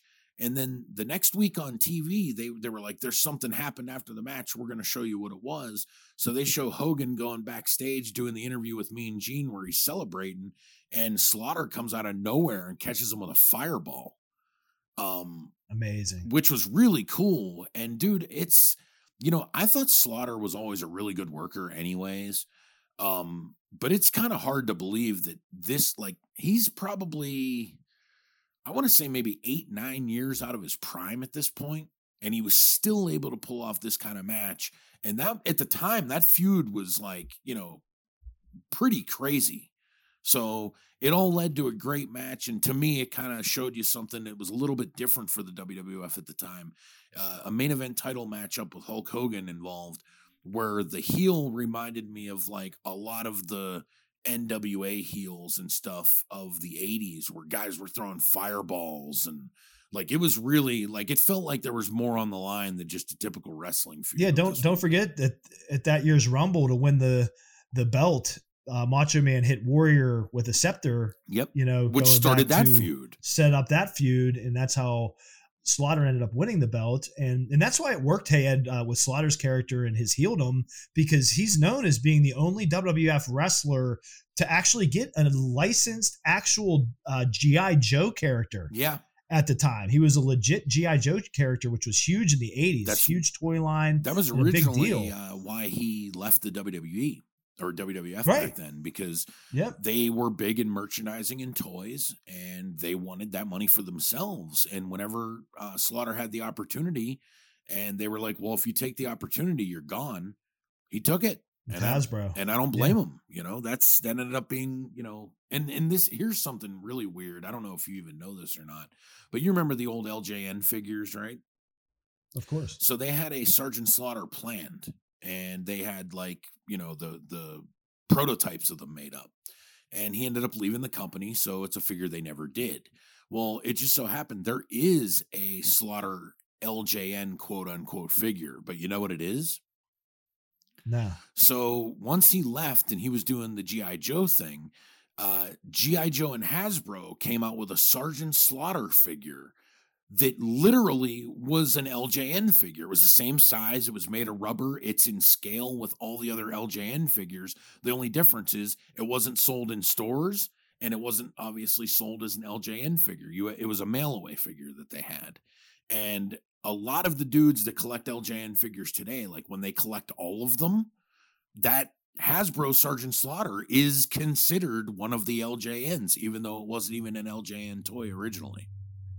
Wow. Yeah, I vaguely remember hearing something about that, but that is crazy. Yeah, it's pretty wild. But, Slaughter was able to do all that stuff independently of the WWF and eventually make his way back and got into this feud, which is, say what you want about it, it's still to this day one of the most, remembered feuds of all time, kind of because of how crazy it was. Well, another little standout part of it, Ed, was the fact that Hogan bleeds pretty good in this. Which, WWF did rare blood back then, but that's what makes it stand out so much, which was cool, especially pre-Attitude Era. So, that always stood out to me as a kid, Hogan bleeding at WrestleMania 7 main event. So yeah, great call to get on the list, man. Great match. Yeah, man. So what do you got next to Jay? So next up, and I'm just kind of staying somewhat chronologically with what I put together here. Hey, and this was actually the Jay's Audible. So let me let you know that one, as opposed to initially having your Warrior versus Savage WrestleMania 7 match. And I picked another Savage match, one of my favorites of all time. And this is where it basically became a dream match before we even realized it. And that is WrestleMania 8 for the WWF Championship, Macho Man Randy Savage versus Ric Flair. Yeah, that's a good choice. I didn't have it this week, but it would have been on my list. That match also too, it's kind of because it's talked about pretty regularly about how great of a job Bobby Heenan does on commentary at the 92 Royal Rumble. And he kind of continues that during that match because they do the old, Heenan's meal tickets Flair kind of a thing. And, it's one thing that's always weird. And I don't know if you've thought about this, and it just reminded me you bringing that up. So leading up to this feud, the week or two before the match, there's an interview with Flair and Mr. Perfect. And the one thing they said, they're like, oh, we have this big centerfold of Miss Elizabeth. We're going to show everybody on the big screen at WrestleMania. And they were building this up. Like they talk about it on commentary, all kinds of shit. They even bring it up. If you watch WrestleMania 8, Heenan brings it up a few times. And it's weird because I have no idea what this was, if there was actually a plan to do something or something just didn't work out, but like they totally dropped it. Nothing ever came of it. And what was that, Hale? It was supposed to be like Flair and Perfect said that they were going to like unveil this centerfold of Miss Elizabeth that they have. And and they're like, we're going to show them. So maybe behind the scenes, like with just the content. I don't know. I have no idea, but it's something they brought up on TV. Like it was part of the angle. Like at WrestleMania, we're going to show this Miss Elizabeth centerfold. And it just, I do remember that. They never brought it up again. I mean, I figured that they would either show something or they'd be like, oh, Macho Man got to them earlier in the day and stop that from happening or, whatever the case may be. But like for them to make a point to bring that up multiple times and then just not do anything and it's never brought up again, I just thought was weird. That is weird because that's the thing. That's why this is another standout. There's a, similar factor here, kids. Storytelling, and the storytelling build up to this was awesome. Like I still remember, dude, they went having further. The WWF magazine where they had Flair like photoshopped instead of Savage and those pictures, and that all gets revealed eventually, dude, and all that stuff. Like as a kid, you're like believing that is like Flair really getting with Miss Elizabeth. Of course that's the point, and especially at that age. But nonetheless, man, they like really hit that home. That was such a big deal because. I mean, think about this, man. They didn't do this very often at all. No, dude, I still remember the Entertainment Tonight they were on. Yeah, but they did a special on Entertainment Tonight that was huge at the time. But them running an angle through their magazine was really smart. I mean, not only just because it's a good way of telling a story, but like, dude, as a kid, you had to go out and get those magazines. Like you needed those. Like you're like, I got to see these pictures. What is this? And like, dude, I remember this so vividly, just to give an example. And I was, me, I still have them to this day, but I was collecting the magazine at that point. I was getting them every month. I might even have had a subscription at that point. But I remember looking at that first issue with the Flair Miss Elizabeth pictures and examining these pictures, like looking for something that was fake or how can I tell these are wrong or something. And I thought it was really weird because in one of the pictures, they had movies on a shelf that you can see. And one of them was the Coliseum video of WrestleMania 4. And I was like, why would Flair own a WrestleMania 4 VHS tape? Yeah, that's hilarious. But that's how it was back then. Because, like, dude, you didn't have 50 hours of TV a week. You watched one show, and then the rest of the week, you're, like, reading your magazines and shit, because that's the only wrestling fix you could possibly get. And that one show was a jobber show. Yes. So it was just such a different era. And some weeks some weeks you would get an angle development, and other weeks you wouldn't. And again, everything that goes into it with WrestleMania 8 being at the Hoosier Dome in Indianapolis that year, and just it's that's just those classic settings, those stadiums at those years. Great WrestleMania, and probably the my favorite match of that WrestleMania had to get on there. But how can you go wrong with Flair Savage for the WWF Championship? No, I agree. And it's even weirder too, because that's in the middle of the show. That I think that was the first time that there was a WWF title match on a WrestleMania and it wasn't the last match. I remember being confused about that as a kid because you don't know. It's like, why is this going on here? Of course, it was for Hogan coming back. Of course. The main event, and then Warrior. So next up on my list, I'm going to go to WrestleMania 12, and it's probably not a mystery where I'm going with this. The very first WWF Iron Man match between Bret Hart and Shawn Michaels. This is like the recurring theme here this week. Not only is that a great match, but dude, they build up that match for so long. I remember dude back then, because we watched this pay-per-view together at our buddy's house, by the way, Keen's house. This is where we watched that. Yep. And dude, I'll never forget seeing all those training montages where Michaels is like upside down doing the pull-ups or the push-ups off the pull-up bar. I've since stole that in some sketches I've done and everything. But like that's where it goes back but to. Dude, there's a reason why you did that, because that's stuck out to you as like, that's what I mean. Wow, yeah. I've never really seen anybody do this or anything, you know? And for two guys like that legitimately didn't like each other in real life, to go out there and do something that had never been done, especially at WrestleMania to that point, where the main event was an hour-long match. And I remember even going into that night, watching that match, being like, all right, like you kind of wanted to see it because of who was feuding, but you also wanted to see it to be like, how the hell are they going to do this? Yeah, and I remember just being younger, being somewhat upset, because I'm like, well, that means there's less matches, stupid things like that. But yeah, at the end of the day, yeah, it was so good. I mean, and that's one of those ones, like going back and watching it, man, it's such a classic, because like with the eye that I have now, that's when I always like to revisit, because it being an hour and you just pick up on stuff the more you see it, kind of thing. Yep. So, just another classic, again, like little factors that build it up with Michael's entrance. That entrance. Like, where's he at? And Jose points to the top of the stadium and he comes down from the top of the arena. Dude, roof that's on the zip line. That's since become one of the most iconic WrestleMania moments of all time. That image. Absolutely. With all the flash bulbs. Yep. It's ridiculous. And dude, that's crazy because they're at the fucking pond in Anaheim. So that's where the Anaheim Ducks played hockey. But dude, when he's doing that, it looks like there's fucking 70,000 people in that place. Like it's those times that the WWF just would knock it out of the park. And that's something like that. That's the showmanship aspect of things that the WWF does better than anyone else in professional wrestling. And because of that, it gives you those iconic moments. So that's why I had to pick this one, because I felt like this was really, especially too, we were such hardcore fans at the time, and we were like teenagers, where we had like a critical eye on wrestling still, but we had seen enough to know a lot. And this match was still something that just felt like monumental and different. Yeah, sit down and watch an hour-long match as like a teenager and be intrigued is amazing, and a great finish too. The way they do it, with the counts, the overtime, and the overtime and everything. And Bret's all pissed and has to walk back and everything. Yeah, and it gave the perfect ending too, for Michaels got to achieve his dream, the boyhood dream.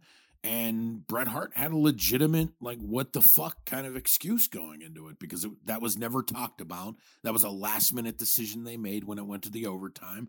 So, and it's cliche by this point, but that was the first time that Bret legitimately got screwed. Yep. Yeah, because of the commissioner was Monsoon at the time in the storylines, making the call for overtime. Well, no, it was Piper. Because remember that? Because Piper was the special ref or something. Well, no, that was around when Monsoon was the commissioner, but I think that's when Vader destroyed him. So in the meanwhile, they had Piper stepping in. Coming back to me. I have to revisit that, man. I feel like I just watched WrestleMania 12 in the Iron Man not too long ago, but. Oh, and just I'm just going to throw it out there because I don't have this on my list. Hopefully you don't either. But I was going to say it's like an honorable mention kind of thing. Dude, Diesel and Undertaker's a pretty underrated match on there. Like, you wouldn't think that'd be the best match, but when you watch that, it's like they get time, and Nash, he could still go, And, Taker's working at a pretty high level. It's a much better match than I thought. As we say, especially for a big man match. And that's a pretty good feud too. I don't know if you remember that, where like they would that's where he came out of the ring and everything. Where they had Diesel in the coffin, and it was like he's looking at himself in the coffin and shit. Yeah. Yeah, it was like the mannequin. Yeah. So that was pretty cool too. So what do you got next up, the Jay? Well, as I have said on the show, but for those fresh listening by chance right now, one of the Jays, if not his favorite wrestler of all time, which says a lot, is HBK. And with Hey Ed throwing HBK on our WrestleMania list for the first time here, great minds, because as we said, we don't talk about this pre-hand, folks. My next one, Hey Ed, to get it on, one of the all-time classics, the first ever ladder match on a WrestleMania card, WrestleMania 10 for the Intercontinental Championship. Shawn Michaels versus Razor Ramon ladder match. Definitely on my list, but I was holding off because I knew you were going to bring that one up. And I'm just here. I'm kind of going chronological. You did 12. I'm a little behind you there as far as that goes. Even though we're not doing any order, I just think the way I do. But yeah, that's where I'm at. That match was a game changer, really, because there had been ladder matches before that. Not a ton of them, obviously, but that one put such a spotlight on that kind of a match that it basically introduced a brand new match and match style to the lexicon of pro wrestling, because that really changed everything. That's when you started seeing, ladder matches on a regular basis at that point, all different types of companies, when previously that was more of a territory gimmick than anything. So even though they didn't do it they weren't the first ones to do it. Even in WWF, as Shawn Michaels and Bret Hart had a ladder match previously. But these two really took it to another level. The fact that they were good friends personally outside of the ring probably helped too. And again, it's weird just even because the story. No, I was going to say this is part of the plan that I don't think we thought of, but we talked about it last week and we already talked about it this week. But a match that people like or give a lot of credit to, but they don't bash it like they did Steamboat and Savage, putting it together ahead of time. Because I guarantee you Michaels and Razor put a lot of this stuff together ahead of time. Yeah, a good portion of it. You would think so. But yeah, with that too, like I was thought you were going. But the story, you're right. Yeah, the story too, where he got the Intercontinental, Shawn Michaels taken away from him, and he came back still claiming to be the IC champion, even though Razor was the current IC champ. And the way they built it up, and they had both the belts, because Michaels came back with his old belt that he had not officially lost, but Razor had since been declared the IC champ, so they each had an IC belt, so both of them were hanging and stuff. Just great story aspect, with the gimmick of the ladder being involved. And dude, to throw in a little outside thing too, I don't know how many people are realizing of this, but Michaels had been the Intercontinental champion previously, like the Jay just said. He never lost it. He was suspended because of something, it's storyline wise. But what a lot of people might not realize is his contract was up when he was the Intercontinental champion, and he went into negotiations kind of and was like hardballing them. And I don't think people realize that this is probably the closest Shawn Michaels actually, even though people thought he was, there was rumors that he was going to go and stuff later on, obviously, when Hall and Nash were in WCW with the NWO and stuff like that. But this is probably the closest time period or the closest chance that Shawn Michaels ever had to going to WCW. He was really thinking he was really negotiating with WCW at the time. And they probably would have got him if it would have been, like if he would have been where he was like a year later in his career. I think they would have went all out and signed him, because if you remember, they had gone out and signed Rick Rude away from the WWF maybe a year or two earlier than that. Well, yeah. So like 93 it would have been. Yeah. And that worked out for WCW. So they were kind of looking at mid-level WWF guys that they could kind of bring in and catapult them to main events. And Michaels would have been one of those guys. But luckily, Vince was smart enough to not allow that to happen. And whenever he brought him back, he didn't really punish him or anything. He put him right into this. And that was around the time period, too, where the Clique was starting to have a lot more influence and stuff backstage. So it lined up a match where these two guys could get in there against each other, and it made for one of the most all-time classic WrestleMania matches of all time, without a doubt. Yeah, you can't have a WrestleMania's greatest matches list without this match. No, you can't. You absolutely can't, because it's one of those benchmark matches. So you can't, you have to add in the benchmark matches. I think too that it's funny that you picked this one when you did, because I think the Iron Man match that I just spoke of is another one like that. They're benchmark matches in that they changed a lot about professional wrestling moving forward. So you can't have the list without them. Yep. Next up for me is, again, one of those benchmark matches. And it's funny how this works out, the Jay, because like you said, we don't talk about this. So you just brought up the ladder match being a benchmark. I'm going to fast forward all the way to WrestleMania 17, where I would say that was the first benchmark of the ladder, and this was number 2. This is the TLC match between the Hardy Boys, Edge and Christian, and the Dudleys. This match blew the fucking lid off everything as far as that kind of crazy ladder match stuff was involved. And it was maybe even the first time where we saw a classic tag match. And I don't mean classic as in 2 tag. I'm saying an absolute great match, classic tag match at WrestleMania happened. And they found a way to, like you would normally, these guys wouldn't get the time or, the ability to have much of an impact on the show because they're just tag team wrestlers. They're not main eventing and stuff like that. And this changed that. This match kind of made it so that tag teams could main event shows in the WWF at the time. And it's because nobody in this company, and this, keep in mind too, at this WrestleMania, they got heavy hitters still, like Hogan and Hogan, Rock, Austin, like they had major guys, but those guys couldn't have this match. I'd remiss to say at this point, hey, that this actually goes all the way back to us loving ECW personally, but ECW as a whole, where it changed the industry with the R-rated nature of how professional wrestling was with the ECW product, and how everybody knows that ECW basically created the Attitude Era in the WWF in a lot of ways. And this is kind of where it culminated on their main show with this kind of a match with tables, ladders, and chairs, and the kind of spots that they would be doing within the match. And on top of it, Paul Heyman at this point had been the commentator with Jim Ross in the WWF. So he's on commentary to boot for full circle there. But yeah, I think it goes back to the ECW influence creating, helping create the Attitude Era in the WWF for this match to eventually even being able to happen. And of course, the involvement of the Dudleys in this, ECW mainstays that eventually made their way to the WWF, who were perfect for this match, and that's the other part of this, the chemistry of these 3 specific teams between Edge and Christian, the Hardys, and the Dudley Boys would go on to create amazing classic matches for years, stemming from this match, and where we all worldwide saw the chemistry they had. Yeah, I mean, I think that it's kind of unique because they figured out a match that would obviously be appropriate for the Dudleys coming from ECW. It also works for the Hardys because they had like the Daredevil gimmick.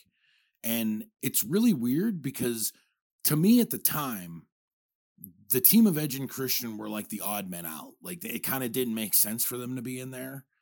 But the thing is, whenever they would have these matches, Edge and Christian would be the team that wins the matches.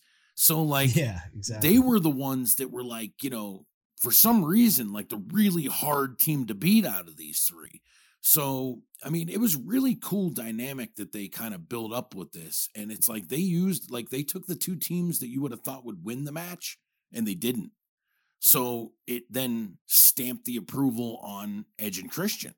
And in the process, it took 2 teams that were already over, kept them over, and the team that wasn't as much over as the other 2, it got them over more so. And look what they ended up getting out of that, man. Like the Dudleys would go on to be one of the most decorated tag teams in the history of wrestling.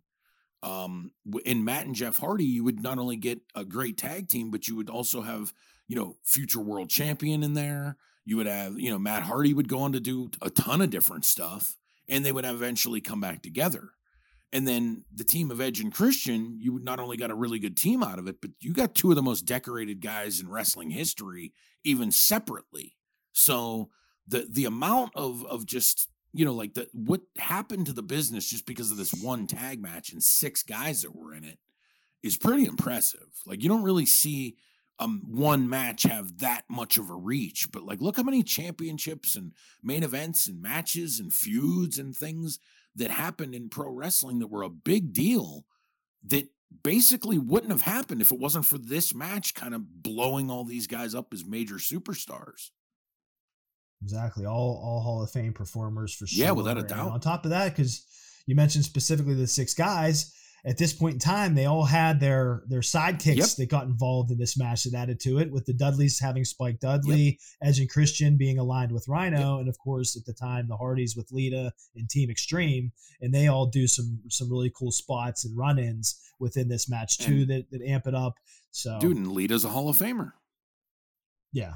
But yeah, you can't argue this. And again, I got to point out just the setting, and it's in the huge dome in Texas, and just some of the footage and a rabid crowd too. Absolutely. Yeah. The crowd was crazy, dude, and just so much to it. Would you say that, like, so how like WrestleMania is now, where it happens in like a big stadium?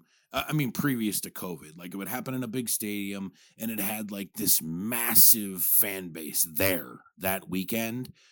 To me, that whole beginning started at WrestleMania 17, because remember they were just in arenas for years. They were out of the stadium shows, and then they returned after a few years to the Astrodome. It was, and that set the stage, because that, again, I said it last week, top to bottom, just overall flow of every segment match for WrestleMania from top to bottom for the J.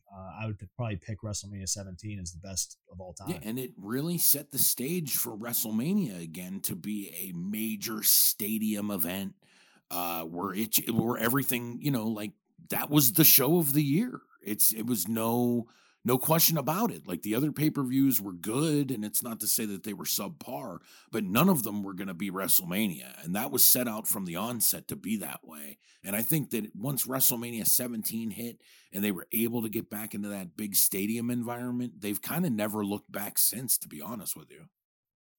Yeah, exactly.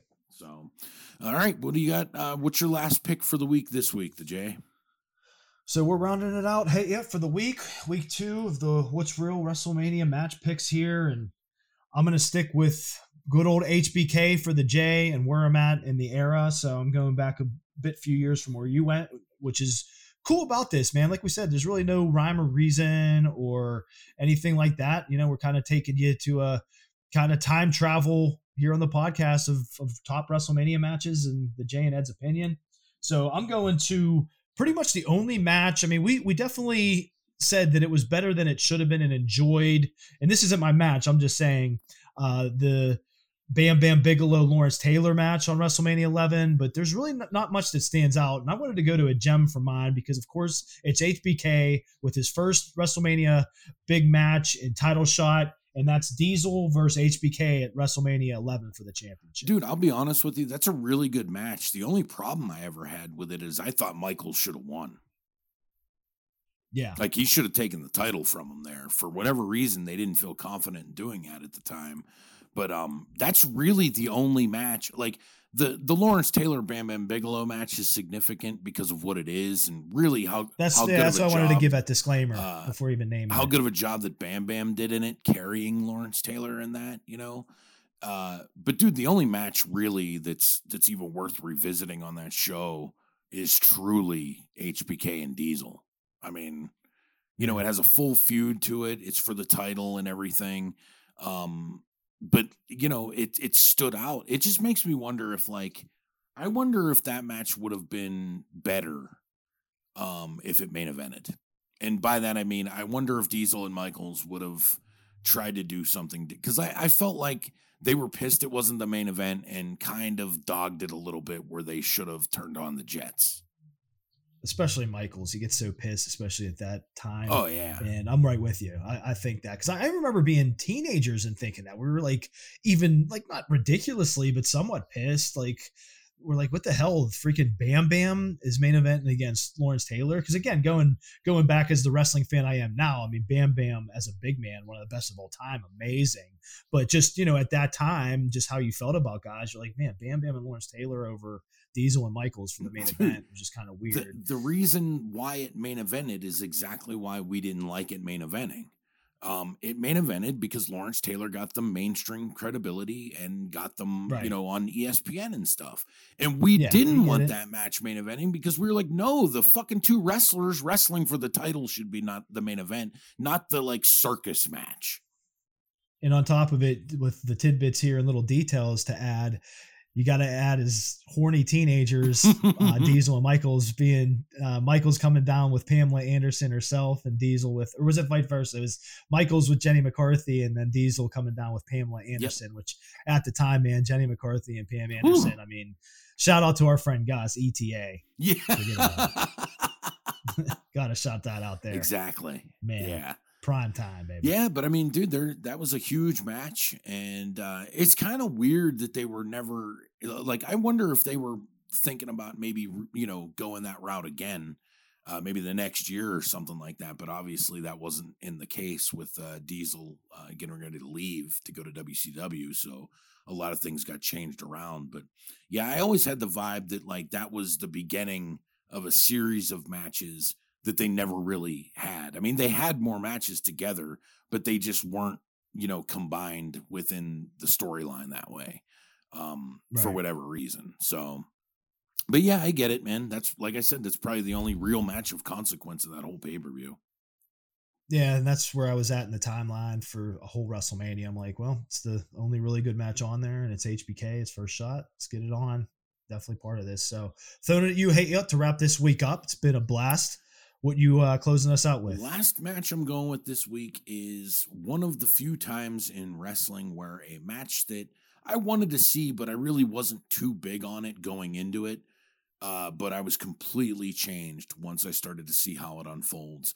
And of course, this is the legendary matchup now from WrestleMania 18 between Hulk Hogan and The Rock. This for the most part just seemed like a regular match between two big names. And once the crowd got involved and kind of intertwined with what the match itself was, I think it became something completely different. And to me, I love this because this shows you, like, this to me is like the magic of pro wrestling, where a crowd can somehow, some way make something completely different out of something else. And you don't see things like this a lot in pro wrestling. It just doesn't happen a lot. So that's why this sticks out to me as something like I could count on my hand probably the amount of times I've seen something like this. So it's like, it'd be like the equivalent of like watching a baseball game where you see a guy hit 6 home runs in a game. Like, you're watching something that you're not going to see again anytime soon.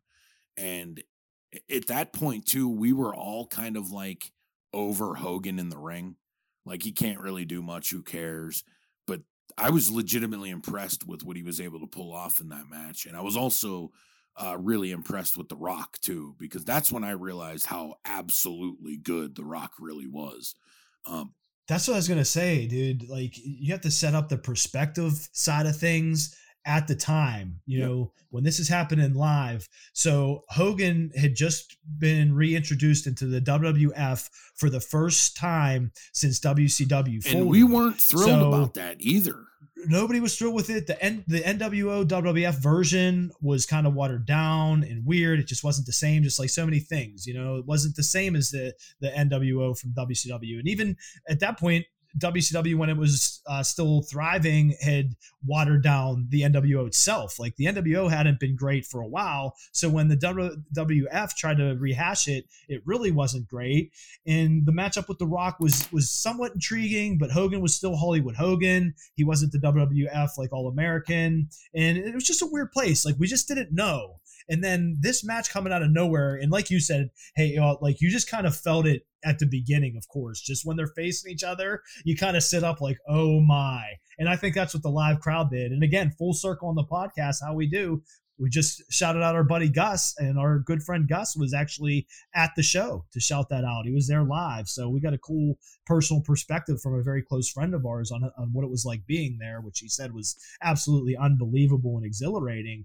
And just that build up and not really being huge on it going into what it became was one of the biggest aspects of it. I could say that was probably the day of that WrestleMania, like say 3:00 in the afternoon, WrestleMania is on tonight. We knew the match was on there, but it was like, oh yeah, whatever. And afterwards, because there's been so many times, it's like these huge guys going against each other, and then it's a letdown. Yeah, in pro wrestling, absolutely. It's just, and there was a lot of times where it worked, but there was a lot of times where it didn't. So yeah, like, you know, you really got to go back there and the reality of it, and you know, hindsight is what it is. But take the hindsight out of it to actually being fans then, and just being like, this watered down weird version of Hogan and The Rock, you know, is The Rock. But then, yeah, what it became is just legendary. And of course the commentating, you know, JR and King getting into it.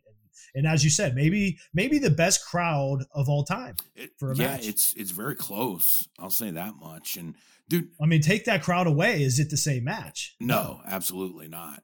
And dude, here's a weird side note too that I just thought of talking about it. You brought up our buddy Gus who was there. Guess where I was earlier that day? So like I'm watching the pay-per-view that night at home or at our friend's house. And guess where I was at probably like noon that day? Hanging with Gus's brother Runk. No, I was at WWF New York. Because I spent that weekend in New York. Yeah, that's awesome. I didn't even think that. And it was kind of cool because like anytime we walked through Times Square that week leading up to it, so you walk by WWF New York and they had like an electronic marquee outside that was like playing videos and stuff. And it was like, so, you know, like every year before WrestleMania, like they'd be like, let's go down to the control center and, you know, to Sean Mooney, who's going to talk WrestleMania. And they show the graphics and they announce all the matches and everything. They were still doing that kind of thing at that point, not with Sean Mooney, obviously. And that's kind of what they were playing. So like, I remember numerous times that weekend, or that week, I should say, walking through New York through Times Square, and I'm looking up and it's like Hulk Hogan versus The Rock at WrestleMania. Like they're going through the card. So, and I ate there and shit that weekend. I think I even bought a couple things in the gift shop.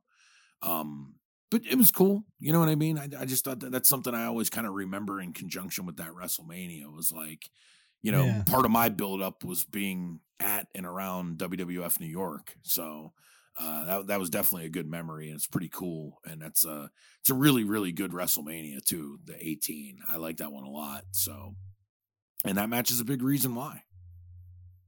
Yeah, we said they should have had that main event. You know, again, it's a hindsight thing, but that kind of changed the course, I feel, how WWF looked at setting up their manias. You know, always, I'm sure, fully aware of what to main event, but, you know, again, full correlation. We were talking about kind of the weird placement of Lawrence Taylor, which, as you said, made sense for the mass media appeal aspect of it. You see why they did it, but that's kind of weird. And then at this particular WrestleMania, after Rock Hogan, was Jericho and Trips for the belt in the main event, and it kind of just really screwed up the momentum for what Jericho and Triple H could do in front of that audience. Yeah, and I think that really changed their outlook from that point forward, with the idea of right. You better pick the right match to go last, or somebody's going to suffer or look stupid, and it's not going to be good for business. So, but that's it this week for our favorite WrestleMania matches. Of course, next week we're going to continue with 5 more each. We've got a couple more weeks of this going on, but did you hear that, dude? I was gonna say, dude, I'm getting scared again, man. I hate when this happens. There's fucking bombs going off. Shit! Machine guns in the distance. Dude, I'm going to the bunker. Yeah, go. Guys, we'll be back whenever we come back. If we're still alive, we're gonna do Thursday Night Prime, a force of 1. So hopefully we'll be alive. But until then, go to break, and maybe we'll be alive when we come back right here on the What's Real podcast. Cut and Run Studios is a multimedia facility that specializes in video production and photography. In the internet era, visual communication is the most powerful tool for storytelling. We believe it is our job to deliver the most compelling visual interpretation of a message and provide all the necessary capabilities in-house so that we can cover every angle of your story. Our production facility is at 1532 Beachview Avenue, Pittsburgh, PA 15216. Check us out at cutandrunstudios.com. This is Ed from the What's Real podcast for Physically Fit with Kurt Angle. At Physically Fit, we are committed to providing our customers with the highest quality, better-for-you protein snack nutrition the entire family will enjoy. In a time when product quality seems to be compromised by price, we are determined to be unique and offer different offerings, superior ingredients, great taste, texture, and quality in every bag. We strive to inspire everyone on some level and share values of faith, family, respect, and excellence daily. Our goal is to be a small part of your life, personal growth, health, and happiness. We consider each customer to be part of our growing Physically Fit family and encourage all to live life to its fullest. Set new goals daily to better yourself physically, financially, emotionally, and spiritually. Don't compromise your values and always be kind and respectful to others. Our motto is healthy people, healthy planet, because we believe that providing great tasting nutrition makes for a healthier you, and a healthier you makes for a healthier planet. Strive for a better tomorrow and live physically fit. Go to physicallyfit.com today. It's time for Thursday Night Pride.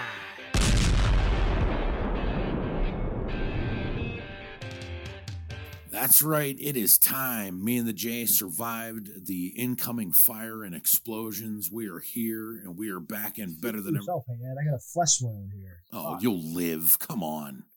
I'm still missing fingers from the first season. Jeez.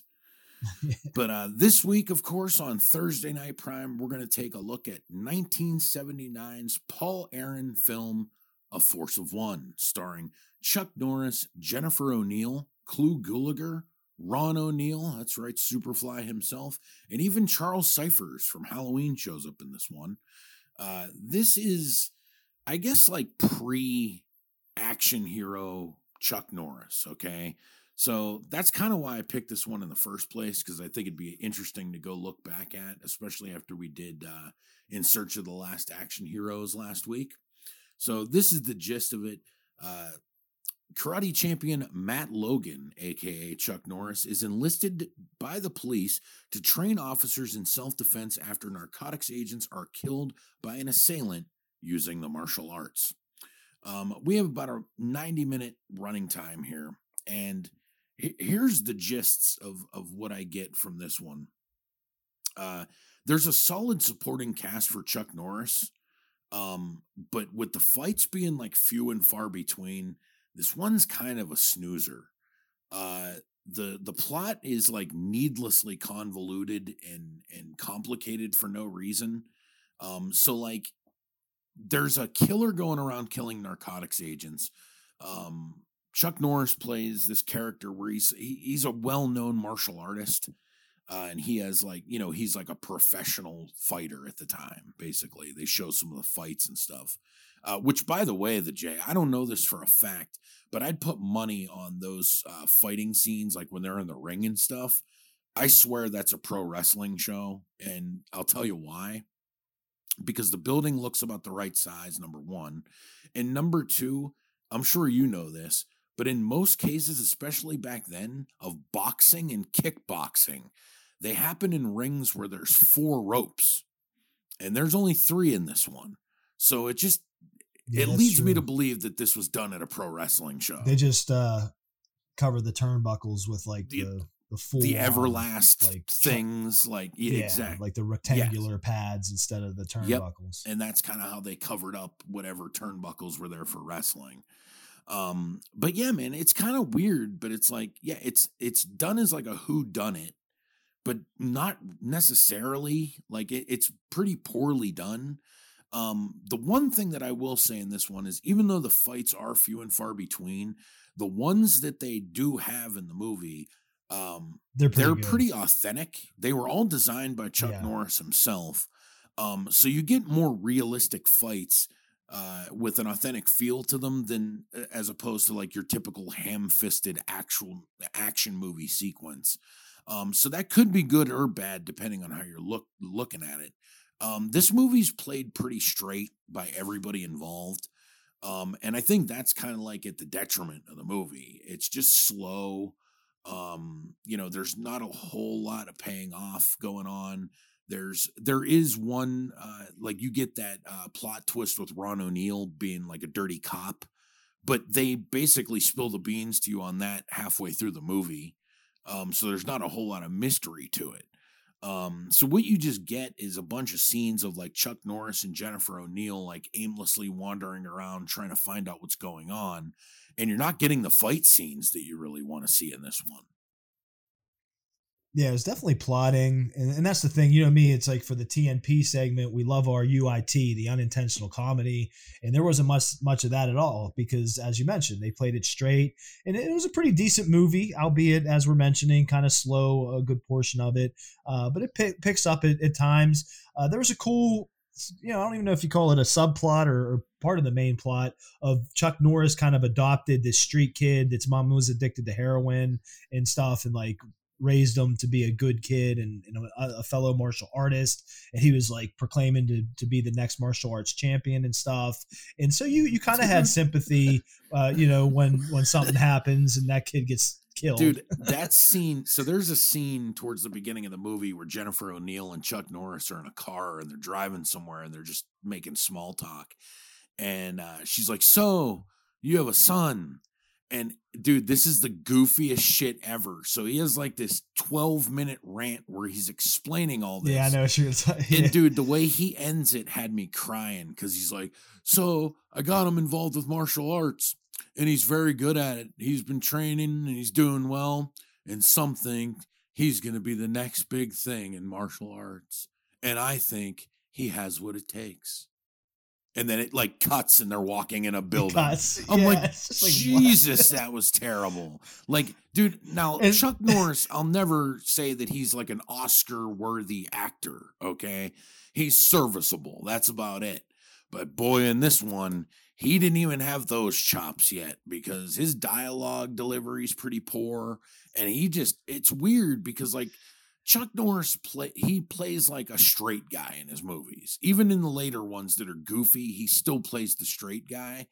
But in this one, he looks like a deer caught in headlights in a lot of these scenes. Like he doesn't know what the fuck he's doing, other than the fight scenes in and of itself. But yeah, he basically has too much dialogue in this one, and it really hurts the movie because he didn't have the acting chops at all at that point.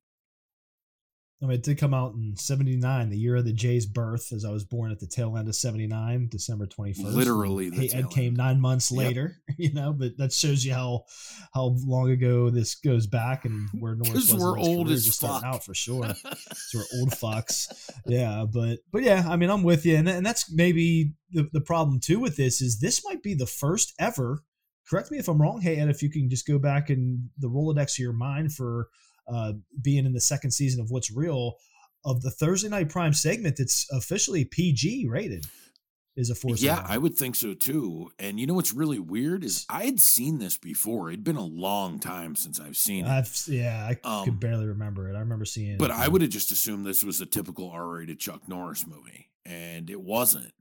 Yeah, and I think that's what hurt it. That stood out, especially because there's some heavy subject matter as far as it, them being kind of in the streets and chasing narcotics dudes and all that. Yeah. But yeah, just PG, no blood, no swearing, no Although sex. there is one quote that I wanted to mention because I thought this was pretty hilarious. Amongst the police trying to figure out the mystery of what's going on with these murders. It's like the one cop's like, maybe it's one of them karate weirdos like in the movies.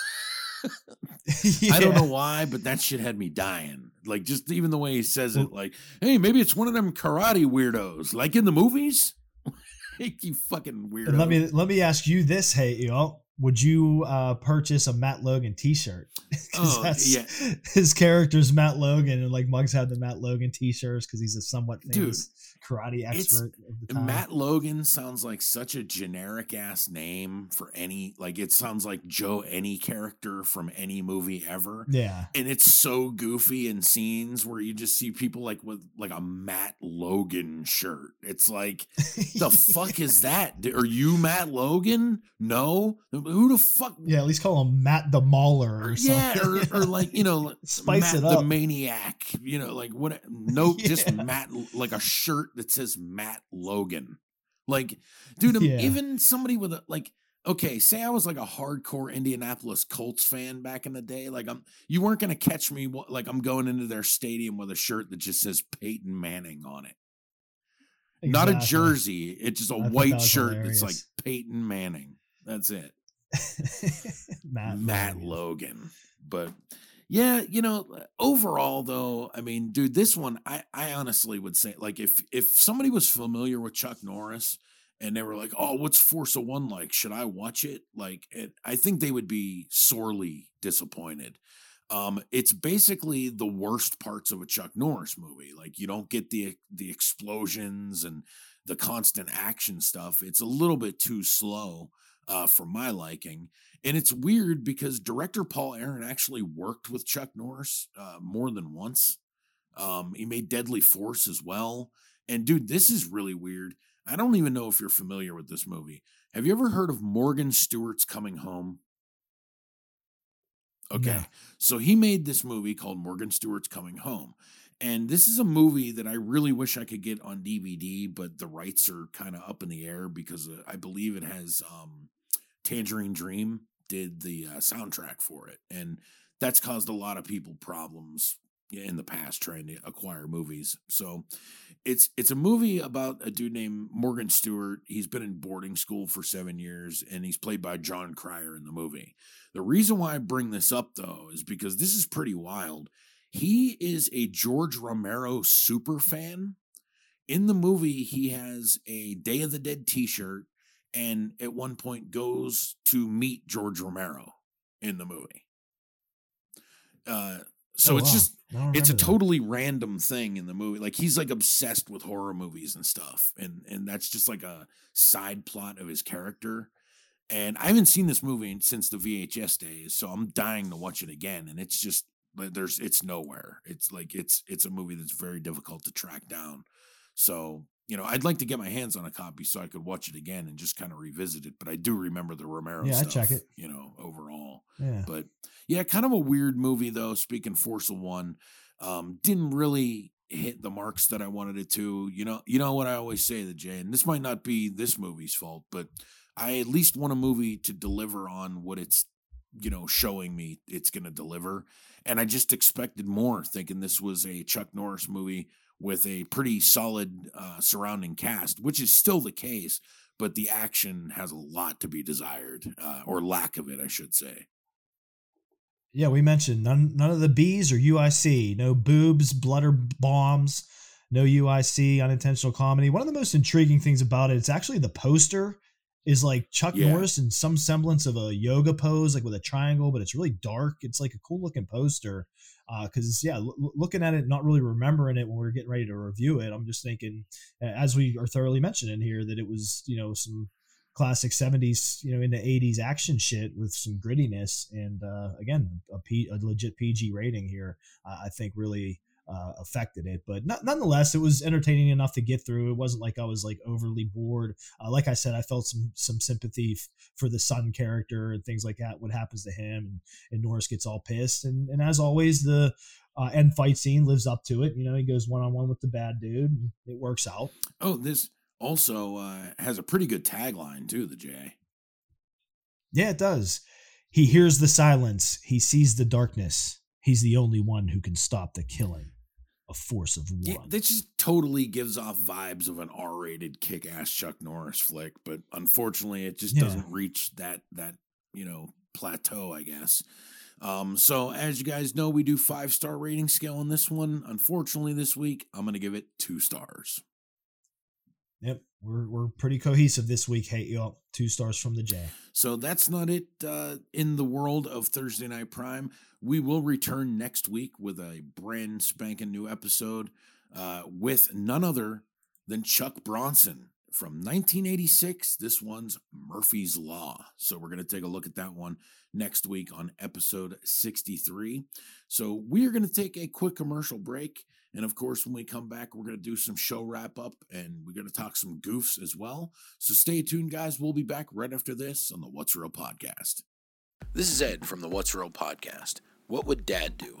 Suppose Dad was going to create the greatest hangout spot in the world. Would he have more than 100 craft beers? Check. Hard to find sweet seasonal brews on tap? Check. Juicy burgers seasoned with goodness and grilled to perfection? Check. Signature dogs and beloved favorites on the menu? Check. Comfortable for friends and family, even your little brother? Check. Welcome to Dad's. Well, that's what Dan, Steve, and Eric set out to do. Of course, the trio had spent some quality years working together at a certain hot dog and beer joint in Monroeville.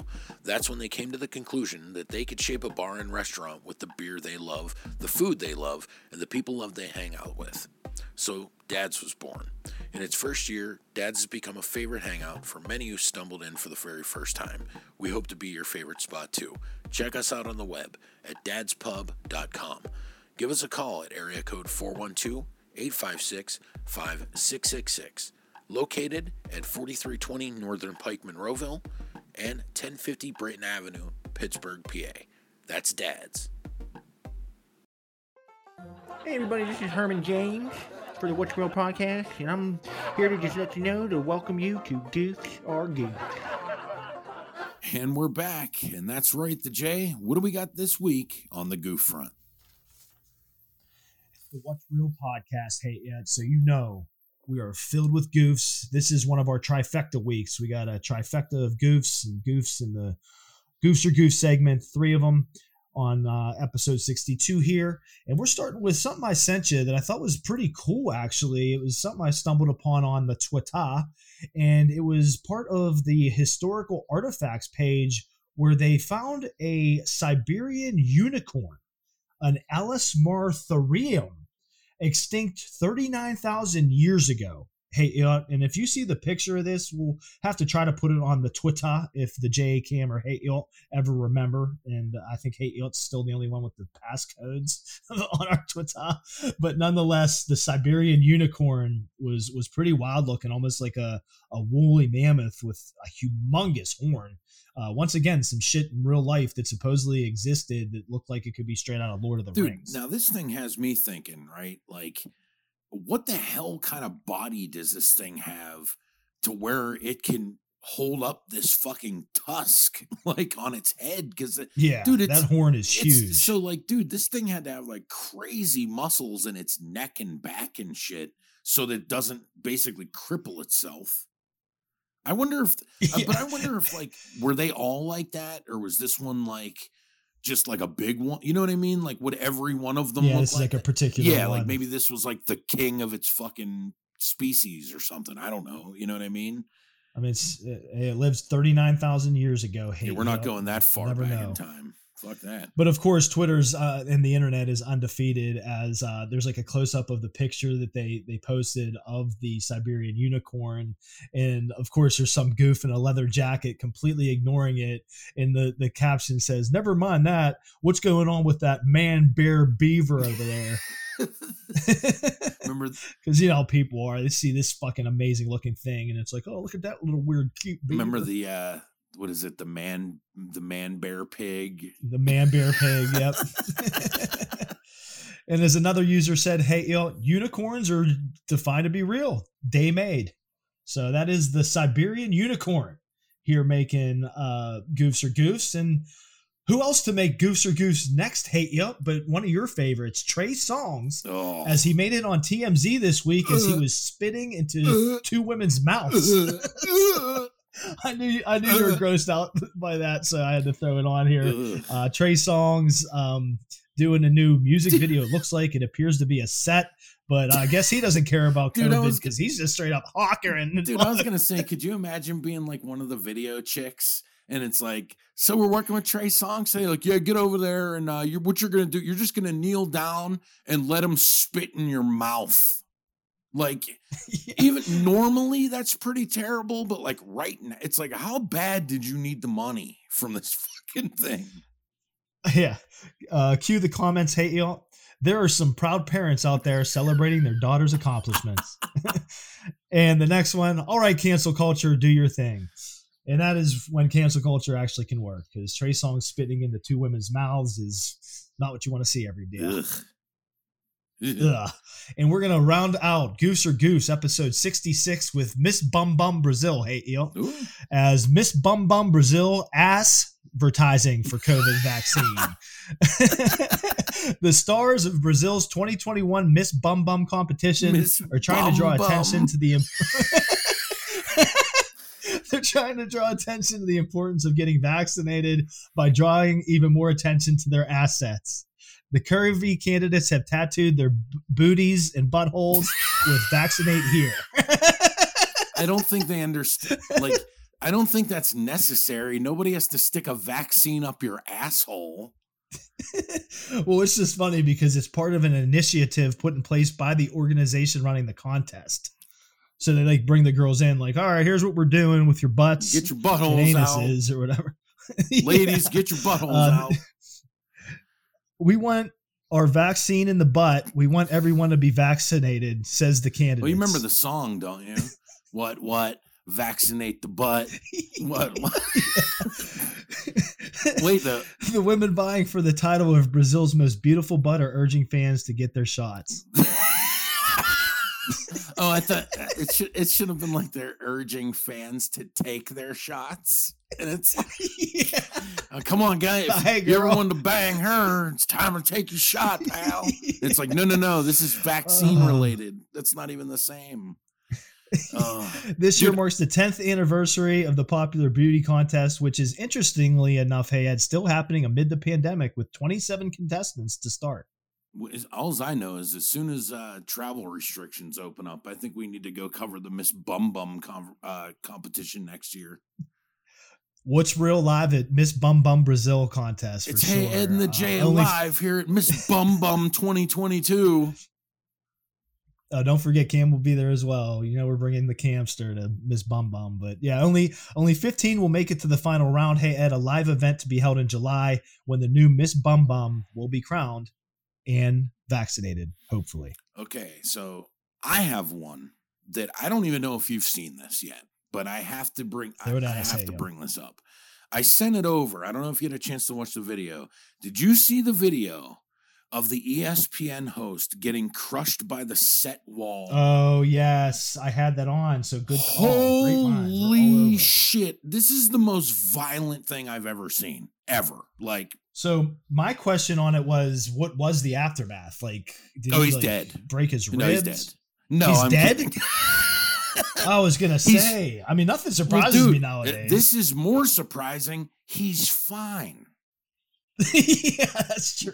No broken ribs or anything. I think it would have been less surprising if I would have found out he was cut in half and bled to death right there on site.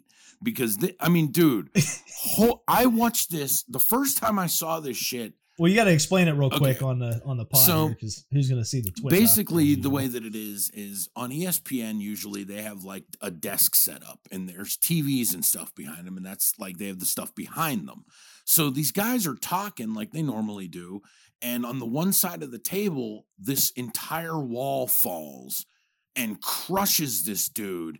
And I mean, it looks like you ever seen a movie when they have a scene like this? It's like you could tell it's like a dummy that like just get like, oh, they change. Yeah. That's what it looks like, but it's a human being. I thought it might have been fake initially. No. Yeah, like it was just, dude. Yeah, it's legit. This is the main reason why I knew it was real, because the first time I heard about this, I seen it on like the world news.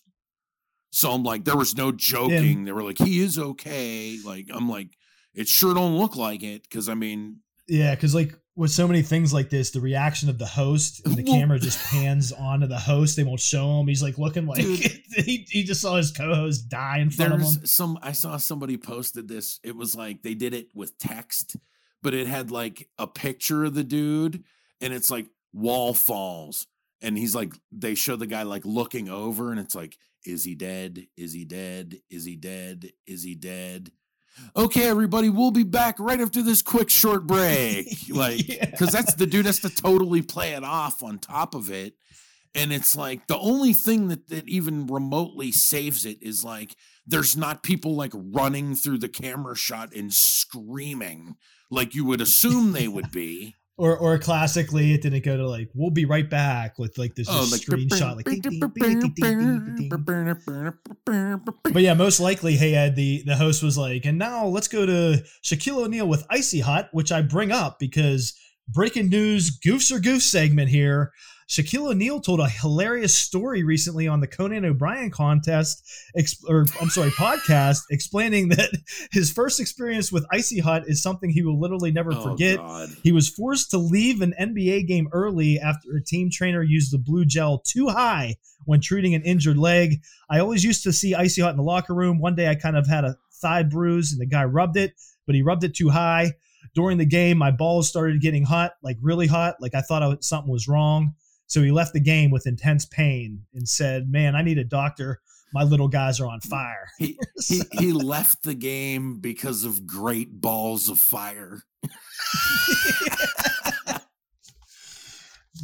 I set him up. That's what I'm here for. Hey, But between Siberian unicorns, Trey Songz just completely ignoring COVID-19, TMZ with Miss Bum Bum Brazil, crushed ESPN hosts, and Shaquille O'Neal burning his nuts. Goofs are goofs. Oh shit. Man. So that's the delirious. That is almost it for us this week. So we normally do this at the beginning of the show, but I'm going to slide one in here towards the end, the J. Sneaker check time. What's real? Sneaker check. So we had a nice day here in Pittsburgh. It was like about 60 degrees or so. It was a good day to pull out some sneakers, man. What did you have on foot today? Today, hey, I actually had on the 21s, the black and with the bit of purple. Okay. That had just come out recently. Yep. So, because I haven't worn those in a while, and I just, after my appointments, I didn't wear them to my work stuff, but I just had to run out. I'm like, I'm gonna take them for a test run. We talked about that, man. It's like nice days in Pittsburgh. You got a little thing to do. When else can you wear your kicks and you're not gonna fuck them up, and you can just at least throw them on. So the 21s, man, I love those too. Those are another pair that's growing on me. So back at you. Hey, sneaker check to your I head. actually decided to undead stock a pair, and I went with the reverse bred Jordan 1 lows that I bought last year. And dude, ooh, nice. It's crazy. I don't know if you ever have this experience with Jordan sometimes. So it's like you'll have a pair and you see them, they're either on your shelf or in a box or something. So like, what they look like, right? But like then when you put them on and you look at them, you're like, they kind of look different. And I mean that usually in a good way. No, yeah, but it's just, I don't know if it's the on foot thing, if it's the, the angle you're looking at, but I was like, dude, angles, the aesthetics. I obviously like the shoes because I bought them, but just wearing them today, I was like looking at them at one point. I'm like, fuck, I love these things. They're in the OG Bulls colors, which, obviously I like my colorful stuff, but like you really can't go wrong with any Jordan, doesn't matter which one, in OG colorways and stuff like that. So I'm really happy I got those, and it was kind of cool to keep them on ice for so long and then finally wear them. Like you feel like it's an accomplishment. Like, you know what I mean? Like I've had these on ice for a year. You know what I mean? Like, yep. Finally, it's like no more dead stuff. Nice to see that purchase from a year ago finally coming into play. Yeah. So yeah, man, good call on the sneaker can't lose on a warm day with the sneaker check. So that's about it for us this week, guys, here on the show. Hope you enjoyed episode 62 of the What's Real podcast, especially as much as we enjoy doing it. The Jay, I hear you revving it up, brother. So take it away. Revving it up. Hey, on a national holiday, I'll go away from the microphone so I don't blow your ears out. Give me oh, hell yeah. 316, baby. Love the show. To the wizard behind the boards, our producer, the man Cam. Keep doing your thing, Cam. Love the AK sound. Loving it. Hey, we're Steve McQueen in it, man. The great escape from pandemic living. Love doing this with my brother from another mother. Closing in on 3 hours with your ale, but love it every second of it. Hey, as I always say, especially in these days and times, we're hopefully closing in on getting out of this, folks. Just keep doing what we're doing.